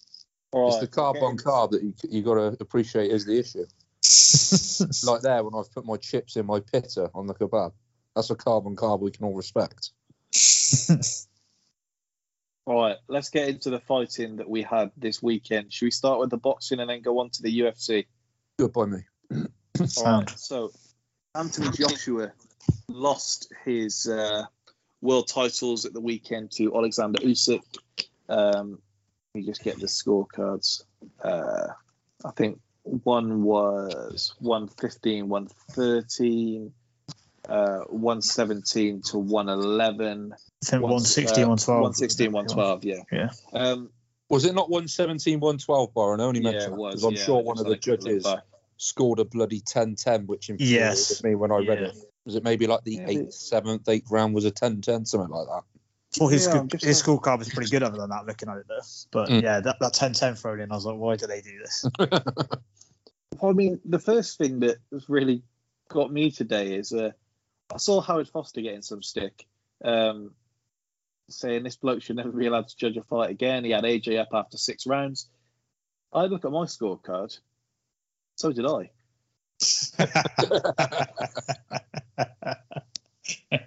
Well, I must have also. I think I had AJ up after 6 because so we're doing ourselves no favors. No, I've come under some fire for scoring it a draw. Blimey! Oh Jesus! 6-6. Rory was on the sauce at the time. My word!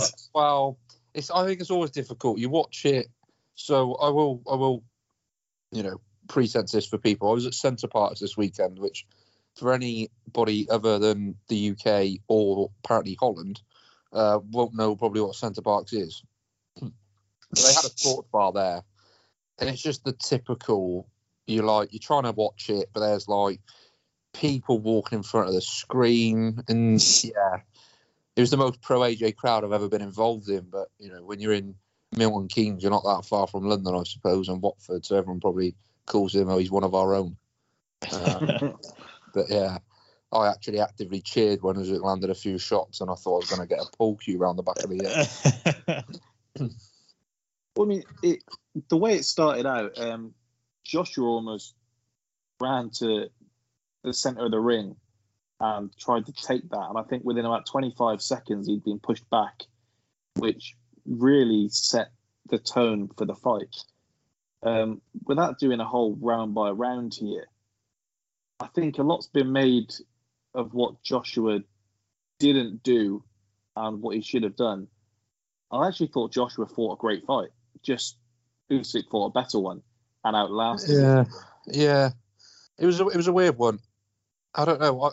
I don't know if I'm kind of scoring it how I imagined the judges would score it, if that makes sense. You're almost like, I think there's an inclination to do that. That was a close round that I probably thought Usyk won, but I'm going to give it to Joshua because I won't feel disappointed when the judges will.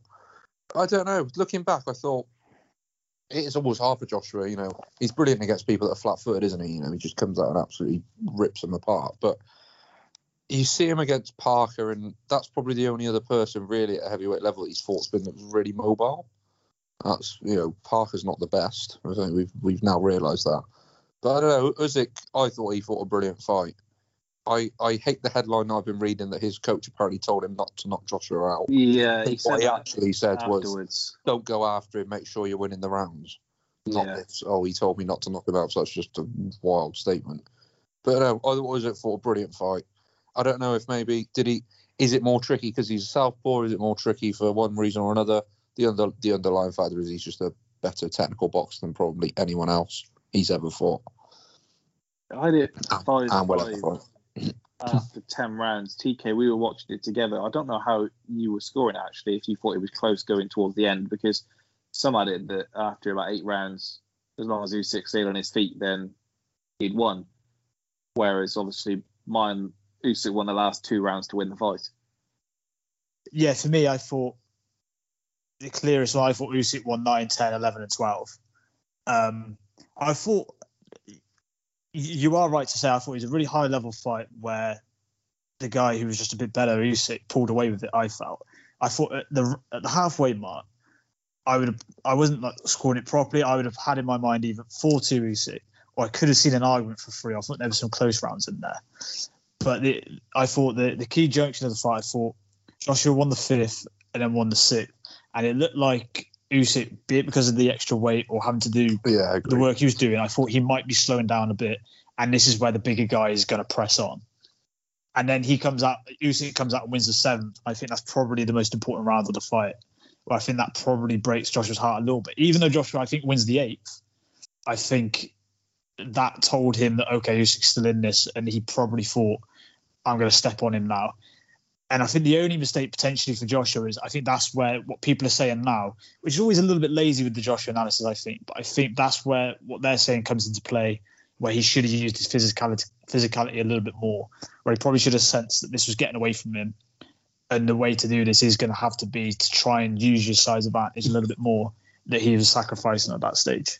I don't think it was quite, as you said, I don't think it was horrific as people are making out.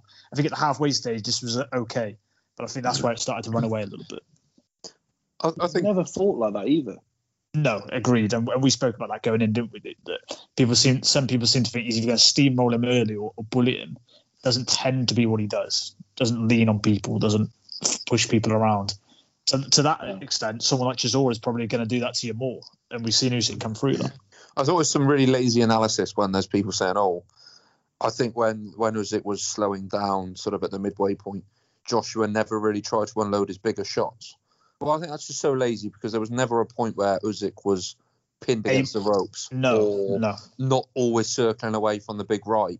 He was always doing the fundamental things right despite looking like he was more tired. There was one round where he backed up Usyk, where he caught him with a nice shot, I think. And Joshua kind of swaggered back to his corner after that round. And yes. Usyk won the next round, which may be the stage you're referring to, TK. I think that is. With where the rounds are. Yeah, I think that's it.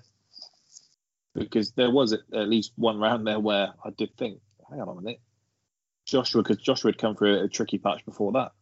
Yeah, I think at that place he's thinking, 1, I can hurt him, and 2, at least I'm getting a gauge of sort of the distance and starting to time it a little bit more now. To what Rory's point was just there, that this idea that people always do is, just land the big shot. Well, he's trying to do that. It's not he's not trying to. I think he probably thought he's building towards this. Yeah, Mackin's done this before, isn't he? Where it's basically, just come forward and swing. We need a bit more than that, actually, Matt. He kept saying just plant your feet. And it's like, well, against a guy like Usyk, he's just going to move around him and batter him. I think one of the worst things I saw was the shot of Usyk after, and he's visibly marked under both eyes, right? And somebody's commented saying, God, seeming Joshua didn't land any punches. Hasn't Usyk awfully got a lot of damage? And somebody's just replied, yes. It's a 16, 17 stone man hitting him. Yeah. It doesn't matter if it's a jab or a massive shot. He's going to be marked.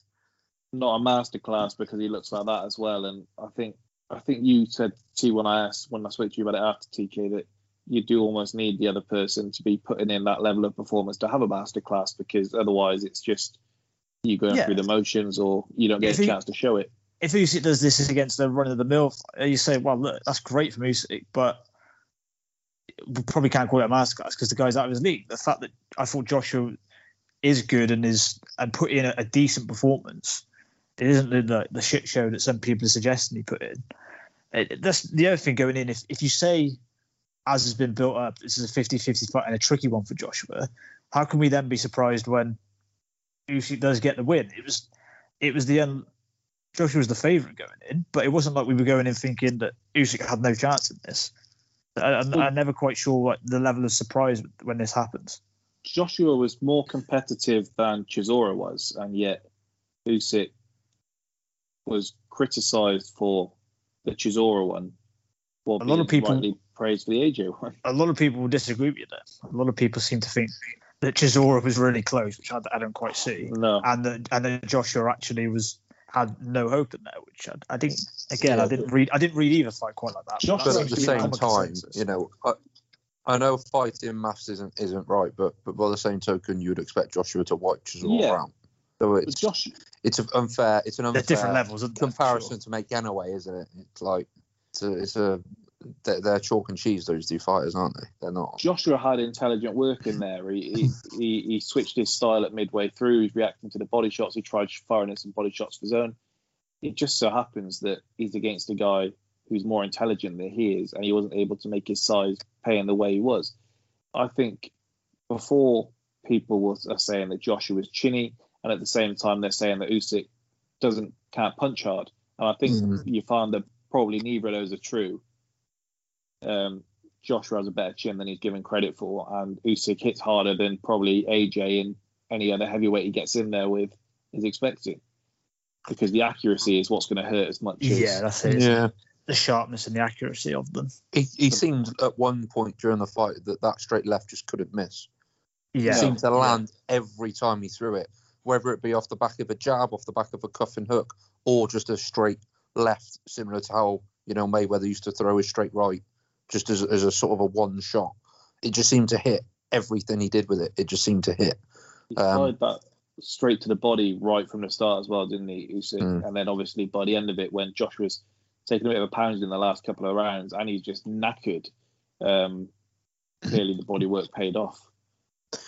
Yeah, I think, maybe for a lot of commentary you see online, particularly in the world of social media, and Twitter's an awful place to read anything, before or after a fight. But I think a lot of people forget that Usyk has been, albeit slightly different at cruiserweight, he has been in positions before where it was always the technical boxer against the massive puncher, similar to the Gassiev fight where he was coming in and the guy was like, God, he's fighting a bloke who just takes everyone out for the level.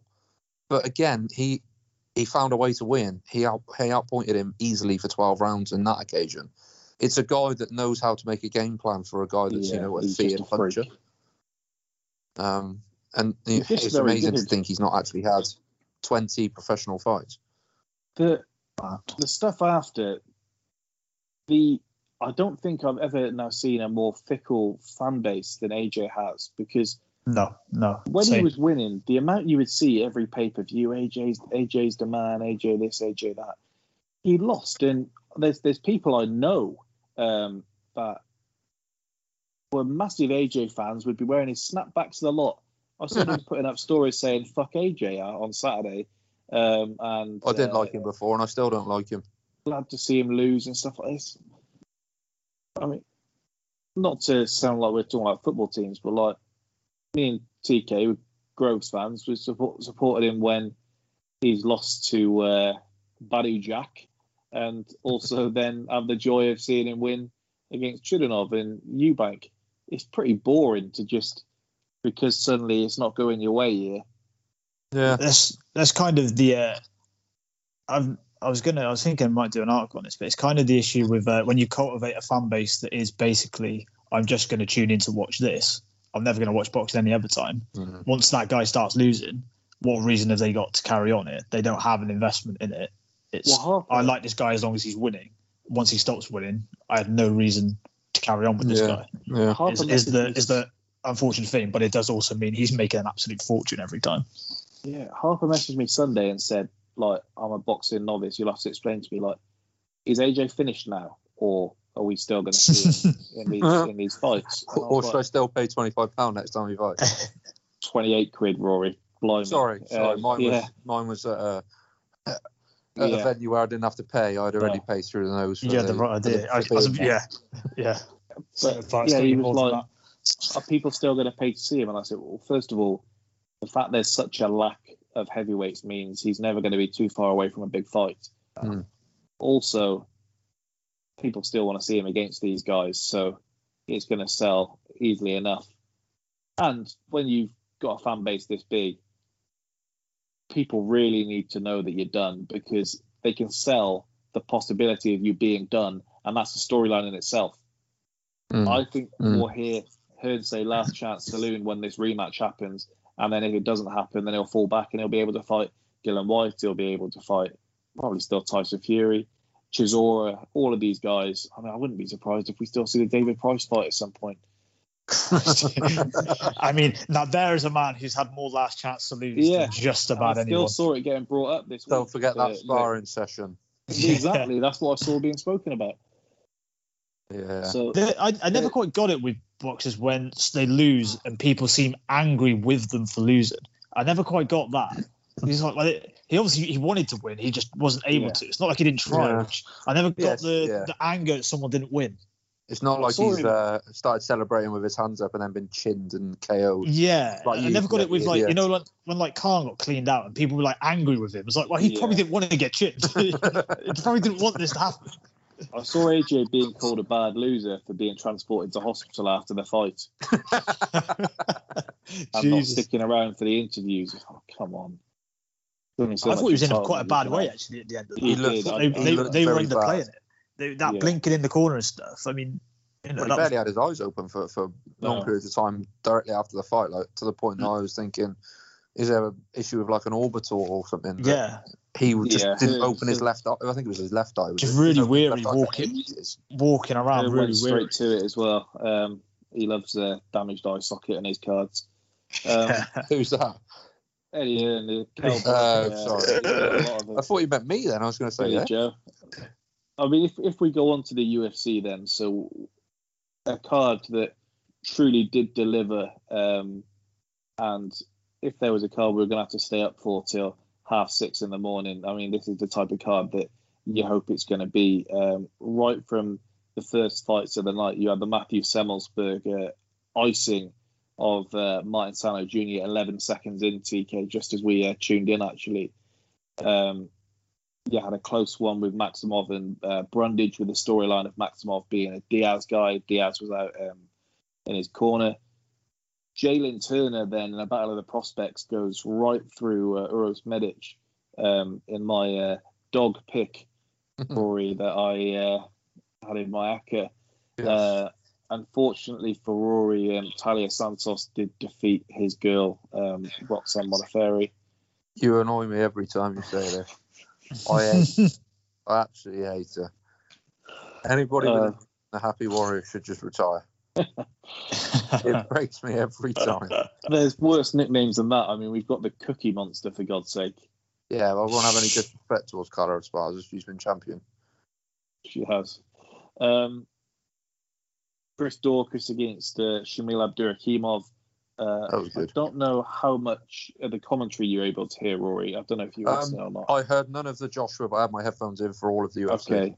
So the point in the Dorcas commentary where John Anik mentioned that he has aspirations of being champion, and DC went, what? He was like laughing. Yeah. That was brutal. And then I had to apologise. No, it wasn't just being champion, it's been the best of all time. Yeah, he said champion and then the best, but you took just as much against him being champ. Dan Hooker and Nasrat Haqparast putting on a show for 2 rounds, really. Third round went to the takedowns, but after both making weight less than 24 hours after flying in. So big respect there. One of the rounds of the year, probably round of the year, in a year when we've had the likes of Hooker against Poirier, Merab Dvalishvili against Marlon Moraes. Insane. Yeah, unbelievable. Absolutely unbelievable. I think Poirier v Hooker was last year, Byron, but we'll let you. Was it? Yeah, it was about June last year, I reckon. Yeah, it was actually, because it won Fight of the Year in the Spitballing Pod End of Year Awards. But I'll let you off. But no, that was just insane. I was on Merab for my ACCA. Yeah. And, texting you boys before saying, do we think he wins? And everyone going, yeah, it'll be fine.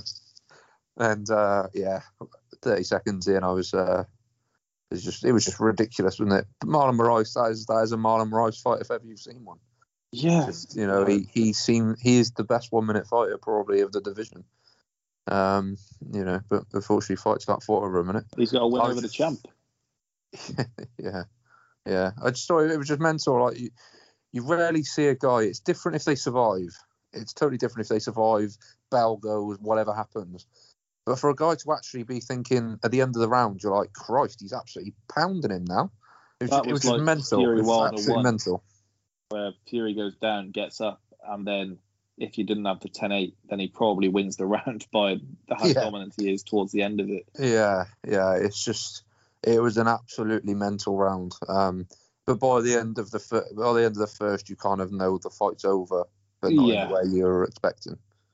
But if you are feeling like rough in the corner, Serra Longo is going to be the team you want there, amping you up. They're screaming at him, now we break him. Like, if you're right in the other corner, you're thinking, come on, please. Yeah, well, I mean, they were saying on commentary quite a lot, weren't they? You know, his gas tank gets talked about. It's a legendary gas tank. It wasn't the only guy we heard about that. We heard that about Volk later on. But, you know, and really you did see it because you've got to be in ridiculous shape to take those shots and still be, you know, go in all guns blazing for the rest of the first, the second and the third for as long as it lasted. Because, I mean, I don't know what the official shot tally was, but that second round, it seemed like he was hitting him so often. Like and it was Jan Aldo. They were mental shots as well because he was in guard, but he was throwing his whole weight up and down. Yeah. And that's not easy to do in itself. This is the man that dived headfirst into a frozen puddle. Yes. Yeah. Yeah. Yeah. It was good. Though, brilliant. And that's probably going to help him get fights now because people are going to think that they can clean him out because they're going to look at the fact that he got caught by Moraes and think maybe they can do it. At the same time, it's one, you know, it's always going to go on his highlight reel. Anyone that's sat down to watch that card, they're going to go, Christ, I can't wait for the next time he's in there. And he's suffered a loss to my man Ricky Simone. Yeah. Cool. Where he choked him out as the final bell sounded and they ruled him to be out because he didn't get up afterwards. After winning friend of the pod. Yep. Main card, my girl against Rory's girl in actuality this time. Jessica Andrade, the female John Lineker against Cynthia Calvillo. Yeah, I did back Calvillo caught her a few times early, and I actually went to back to Calvillo to knock her out at one point. 30 seconds later, she was getting slumped. She wasn't reacting badly to the early punches, was she? And she was throwing them back herself. Me and TK were remarking the fact, like, she's not being troubled by these. She's being caught, but she's taking them better than most do. Yeah, I think it was a bit of a weird one, wasn't it? It looked like Calvillo certainly didn't have any pop to really pin Andrade back, which was more worrying. But, you know, when you see what she did when Joanna Jędrzejczyk was absolutely destroying Andrade, you realise that probably Cynthia was never really going to be able to keep her back, going back or go back at all. That's pretty much where Andrade is, though, isn't it? Is that if you're not on a certain level, she'll clean you out. But if you're skillful enough or powerful enough, you're going to be too good for her. She's just that. She wins the trilogy against Rose, doesn't she? We hope so. I still think she won the second one. That's very well roasted glasses. You think she only won that first one because she managed to pick her up and drop on her head? If you forget about the fact that she did that, as everyone on the internet seemed to tell you. I watched that we watched together. Yeah. And I was on Andrade, and after a round, I was like, "This is over."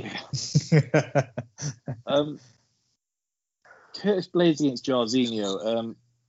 Curtis Blades looks every bit like a man that can strike and can wrestle, but can't piece them together.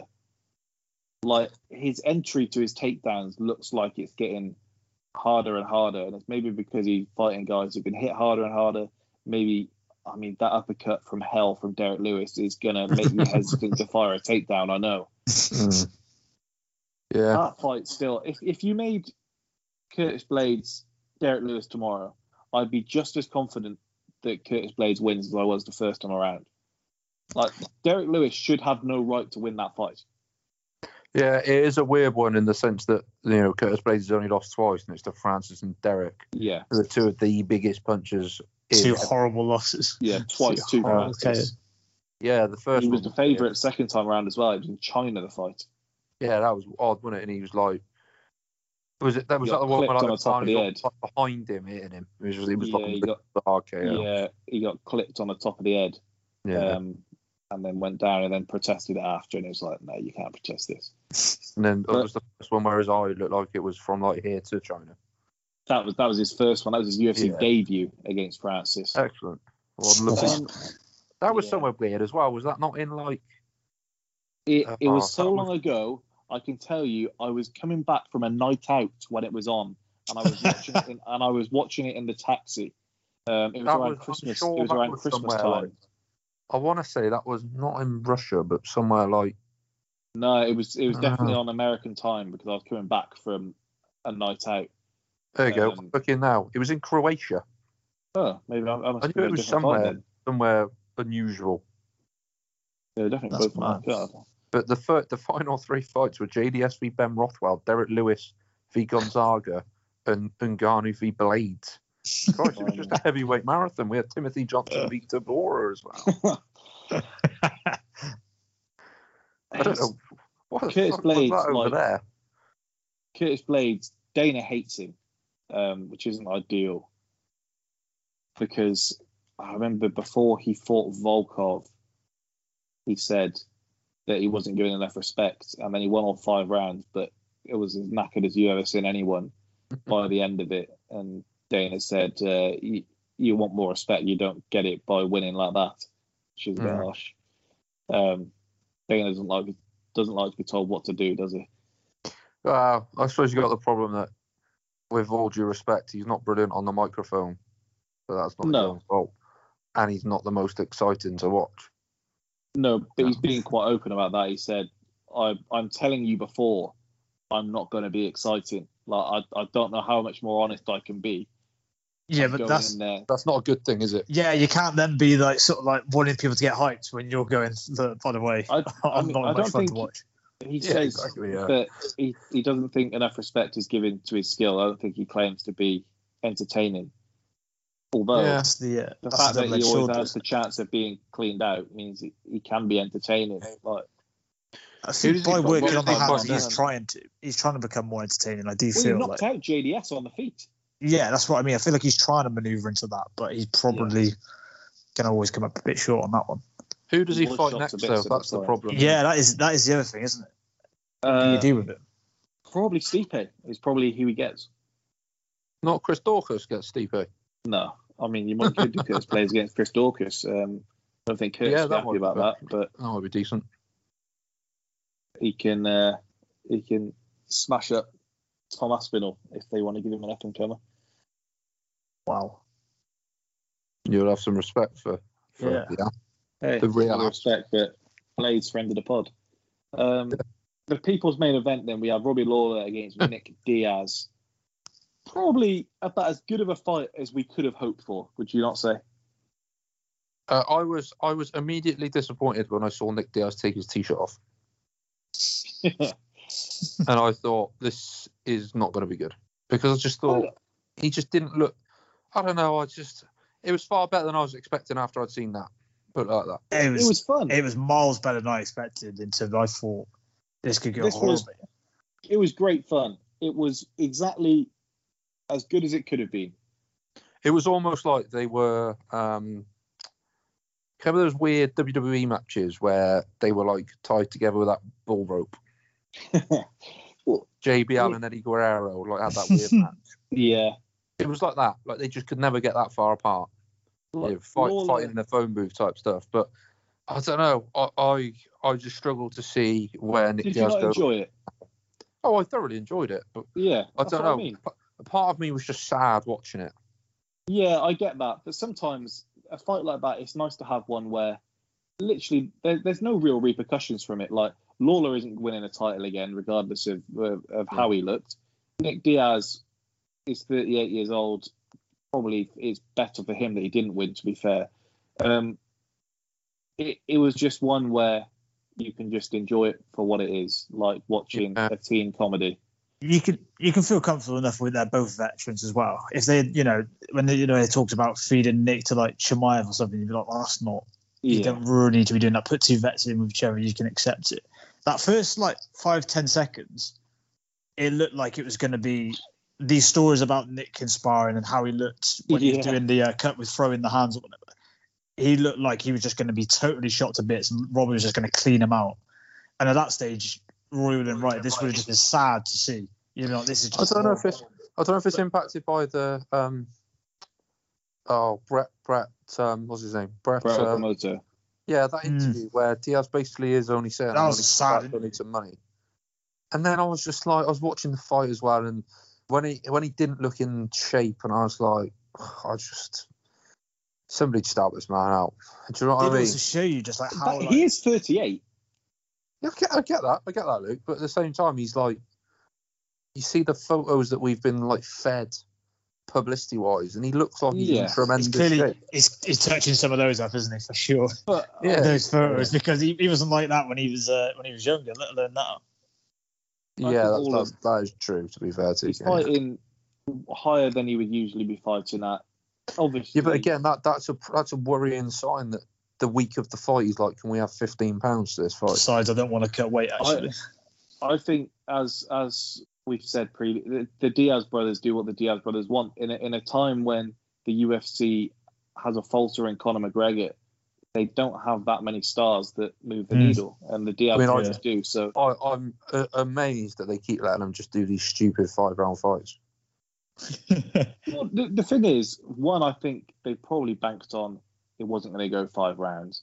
I think if Nick Diaz wants to come back, you essentially gave him what he wanted. And also, I think probably they would have had it as a pay-per-view headliner. I wouldn't have ruled that out. I think essentially what happened is Volkanovski isn't a draw. I mean, they've never had him top a pay-per-view before. This was originally going to be Amanda Nunes on the card, other than Shevchenko, and you give him what he wants to sell those fights.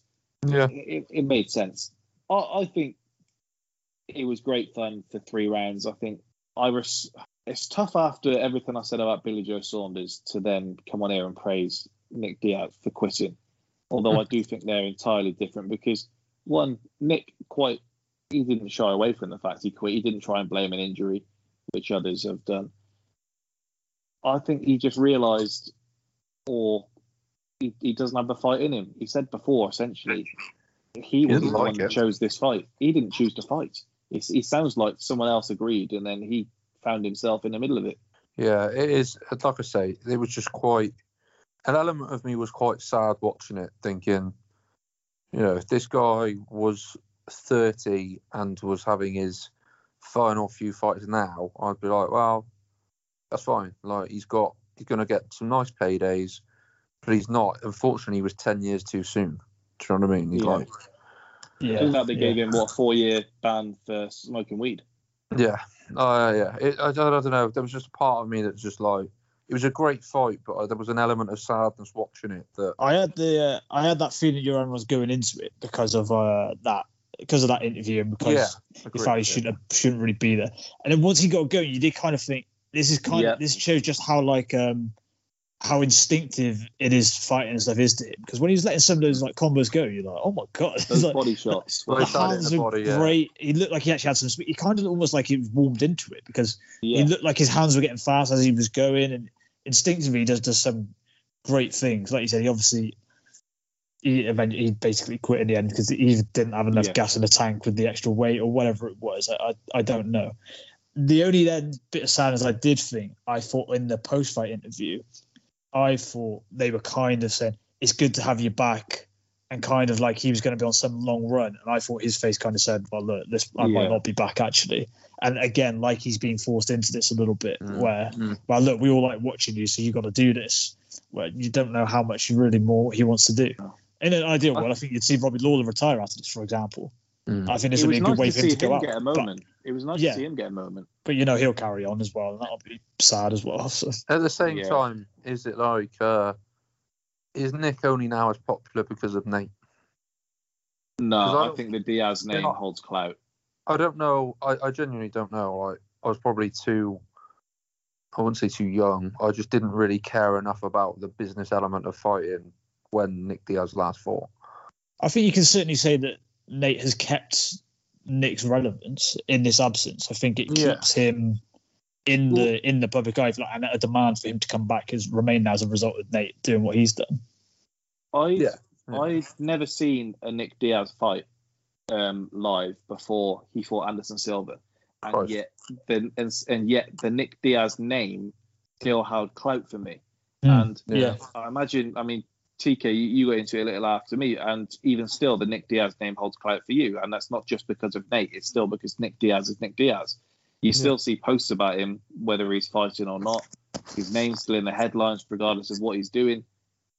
He's a Diaz, essentially. Like it's true, but in a way that Nate was a bit of a name, but then when he fights Conor, he goes on to become. It comes another level. I think with that, he does carry Nick with him. So if he has a big profile anyway, I think he's only been boosted by Nate's boosted profile, if that makes sense. Yeah, I mean, I don't know. I could be shooting completely wrong. I don't know. Just there's a feeling that like nobody who watched the fights before Nick went away could have been thinking, I'm desperate for this man to come back. There just isn't that same draw, was there? Like, you know, I think Condit was probably the last fun fight, but that was like nearly 10 years ago. Knowing the UFC, do you think there's a chance they offer Nick a fight with Conor McGregor? No, because I think the only Diaz they want to see him against is Nate again. I feel like it doesn't really work unless Conor beats Nate for in the third fight. I don't know. It feels a bit weird to have 1-1 with the younger brother and then bring the older brother in. I only thought because I saw Conor tweeting about Nick, and I thought, I don't know if they might get ideas here. It was essentially sunning Nate, saying, "This is what Diaz boxing looks like. Your boxing shit in comparison to him." Yeah, but still. I thought if you thought that fight was depressing, Shevchenko against Lauren Murphy was 100 times more depressing than Lawler Diaz.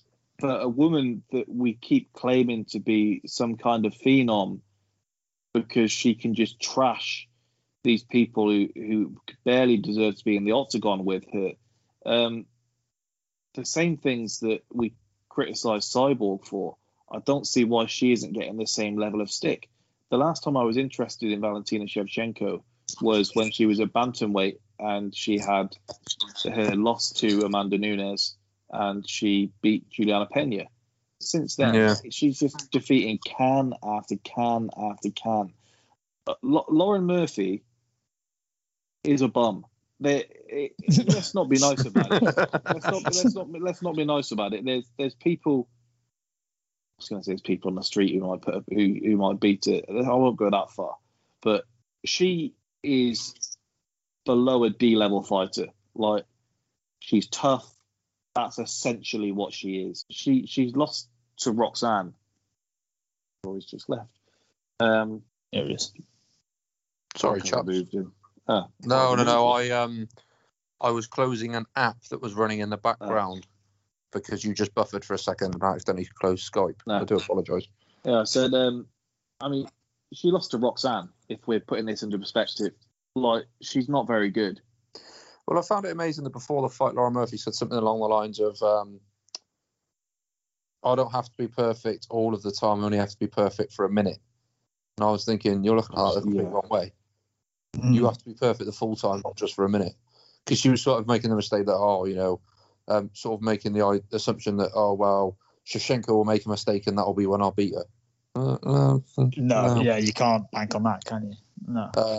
But, it's like her run to the title. She's beaten 2 or 3 absolutely horrendous fighters and won 2 split decisions.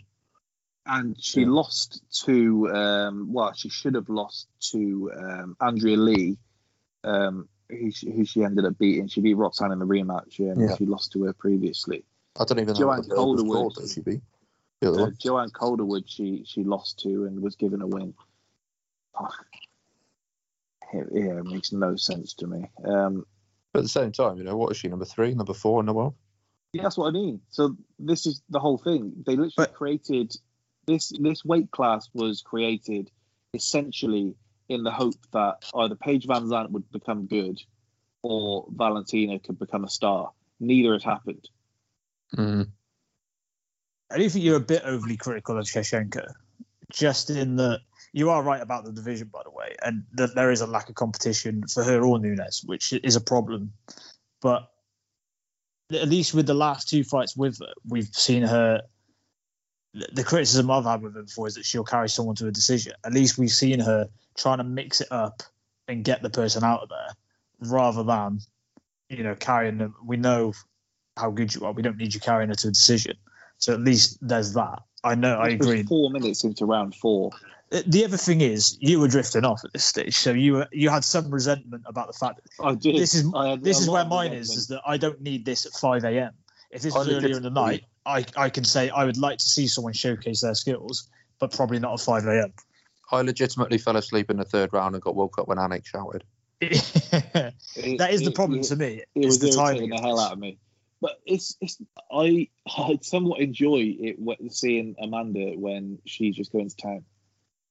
And is that because you think she might end it with one shot? Whereas this is it, isn't it? Because exactly. But the fundamental thing with that is exactly. You want it out the way is basically it. Is but the thing you're arguing with Shevchenko is no different with Nunes, i.e., this person has no chance with her. In both cases, it's absolutely true. It's just that you don't mind putting up with Nunes because she'll clean her out. Within all of that, though, like Nunes going against Pena is different to going against Lauren Murphy. But that's not even debatable. Juliana Pena is probably Shevchenko's second best win. Yeah, I mean, we could have another topic about women's MMA, but I feel like now's maybe not the right time. No, but it's probably but basically where Luke's at is with Shevchenko should just knock it on the head because there's no one that she can compete with. I think we can run it back with Nunes, but other than that, there is nothing else to do. Is it? That's but at some points, do you not respect the fact that she is like, if you put her in a male division, right, you would be saying, God, she's so well rounded. She's brilliant at jiu-jitsu. She can wrestle. She can strike. This is it. I do think she's reached more a stage an issue with the opposition than Shevchenko at this stage. I do think she's reached a stage of excellence where I don't mind watching it because this is kind of incredible to see how, like as Roy said, so well-rounded someone is. I think the issue is that I was such a big fan, and then it's just become painful because there's literally no one too close outside of her and Amanda. She beat Joanna where she was just too big for her. But her other wins when she was at flyweight, Jessica I, that's a not bad win. The ones before she was beating Juliana Pena, Holly Holm, like they're good wins. Liz Carmouche, she lost 2 once. So no chance they can talk Rose and Shevchenko into doing some form of catchweight. Just something fun, something different. They train together now. No, excellent. I didn't know that. Yeah, they trained together previously. Apparently, the sparring sessions are something to behold.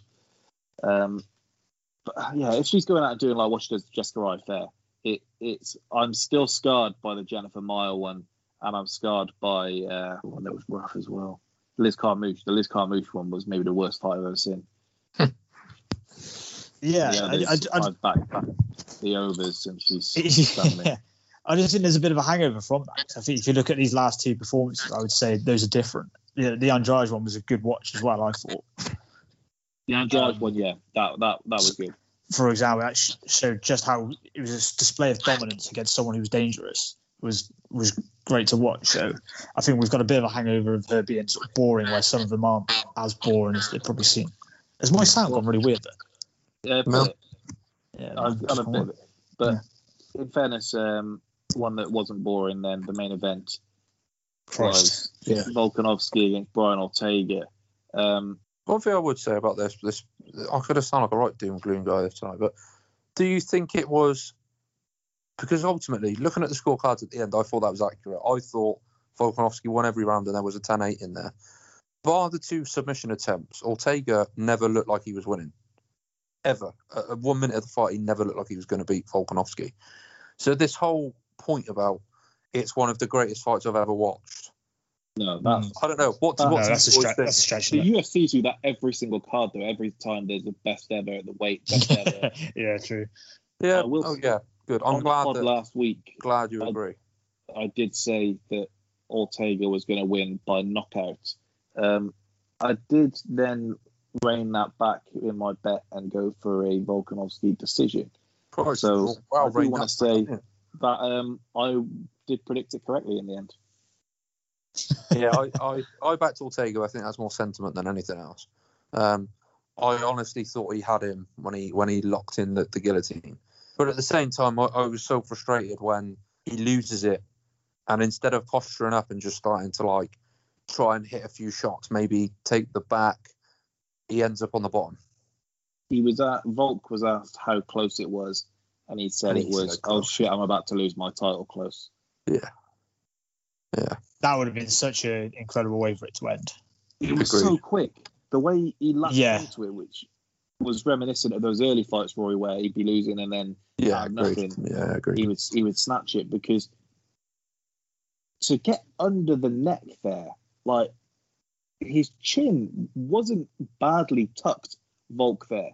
He has it down for like half a second, and he's wrapped it up then just immediately. Yeah, it was unbelievable. The triangle, fairly quickly you had an idea that there was a bit of space there. But yeah, I think the only way you were going to get Volkanovski out was by snapping a limb, I think. Yeah, I mean, or literally putting him to sleep, which a little while longer, when he went... it was when he started kicking his legs. I thought, God, he's done. Because he's past the point of trying to buck or move. He's kicking his legs like he's drowning. Yeah, that wasn't it? Or like Callum Smith's opponent. It would have cost my bet, but at the same time, I enjoyed the carnage of what we were seeing there briefly. Yeah. And then it was just a show of toughness. I think we've seen people say before, you're never winning the fight when you're commended on your toughness. You're in a bad state when your chin's being praised, or like your heart is being spoken about. That's never a good sign for your position in the fight. And Ortega in 2 title fights now has probably had a decade taken off his life. That's not even like joking. Like that beatings he's taken against Holloway and Volk. Yeah, they were both bad. And worryingly, it looks like those two guys are going to be the people that are champ for many years to come. So you look at where on earth does Ortega go? Does he just be happy that he's a number 2 to number 5? He's a big guy, but going up in weight isn't going to be I thought this, but he is a big guy, but he's not actually massive when you step up a weight. He would be one of the smaller guys, which is weird. He's long, but he's not thick, is he? He's not like Volkanovski's like really thick, isn't he? But Ortega's well, I suppose Ortega has to be thin to make the weight, but by the same token, he looks like he would just get pulled about a bit easier if he was to go up a weight. I think there's enough fights in that division that you can keep him making money, being entertained. Yeah. And like, you can't tell me you wouldn't tune in to see him and Calvin Kattar. Like, oh no, of course no. I mean, I suppose the obvious. It's more for his own point of view, isn't it? Yeah. It's sort of like, if you think I can't get a title, then what am I doing this for? I guess from his point of view. Yeah. I guess you can sell the Holloway and Volk fights, for Ortega as being he's only lost to them once, and they're both really good fights. If that makes sense. Despite the fact I question that slightly, that they were more one-sided beatdowns than good fights. But I don't think Holloway will hang around there forever either, so he may be out of the picture at some point. Yeah, potentially. But I guess if him and Volk ever fight again, and it looks like they probably will if he beats Yair. I still don't think that fight's happening. Well, let's assume that it is on the basis that we're being told. If he beats Yair and then loses to Volkanovski, he's never going to get another title fight. No, it's rare. It's rare that they give somebody another fight when they're 0-2 in the UFC, let alone 0-3. Yeah, you're right. But all in all, incredibly fun card. Agreed. Yeah, agreed. If you're going to stay up till that time in the morning, this is what you want. Well, this is what you want. Yeah, agreed. UFC 267, not quite cutting the mustard in the same way. Although I could get very excited about Piotr Jan against Corey Sandhagen. They're going to make that interim title, I assume. Yeah, and TJ's having surgery, so he can't fight there. You've got Leach against Chimaev on there. Friend of the pod, Ricardo Hamos against Tukagov, the guy who punched McGregor from behind. Yeah. Volkov, Tabura, your guy, Tai Shuivasa on the card. Yes. RDA's just pulled out against Makachev for the third time. Yeah, that surprised me. And then really, we've just got to look forward to November 6th, UFC 268. I mean, I sent you that they've made Jean Vellante against Chris Barnett, Rory, which is something else. When you've got hero, isn't he? At the bottom of the card, I actually get to Vegas 2 days after that. I get to New York 2 days after that fight. It's a shame, really, because I could have been Chris Barnett stand-in had I been there. When you've got Shane Burgos near the bottom of your card, you've got a banger. Yeah. Against Billy Q as well. Ally Quince against Bobby Green. That could be brilliant. Yeah. Frankie Edgar, Marlon Vera, Sean Strickland against Luke Rockhold, Gaethje Chandler, Rhodes against Zhang Weili, Kamaru against Colby. Yeah. Jesus Christ. Yeah. That's mental. Just pray to the MMA gods that this card stays together. Amongst that, you've still got Alex Pereira, the guy who does all the weird spinny shit. Edmund Shabazian coming back. Ian Gary. O'Day Osborne. Be on there? Yeah, it's CJ Vergara and Rainey Aldana are going to be on there as well. So, yeah. Going to be stacked. In contrast, we got Campbell Hatton on a boxing card. Yeah. What a contrast. Robbing me of 45 quid by getting that decision. But anyway, I think that probably does us for today. Any fights this week? Yes. Thiago Santos against Johnny Walker this weekend. So not quite the glamour, but some carnage in there still. So there we go. A must win for Johnny. Yeah. Thank you for listening to another edition of the Spitballing Pod. We'll be back next week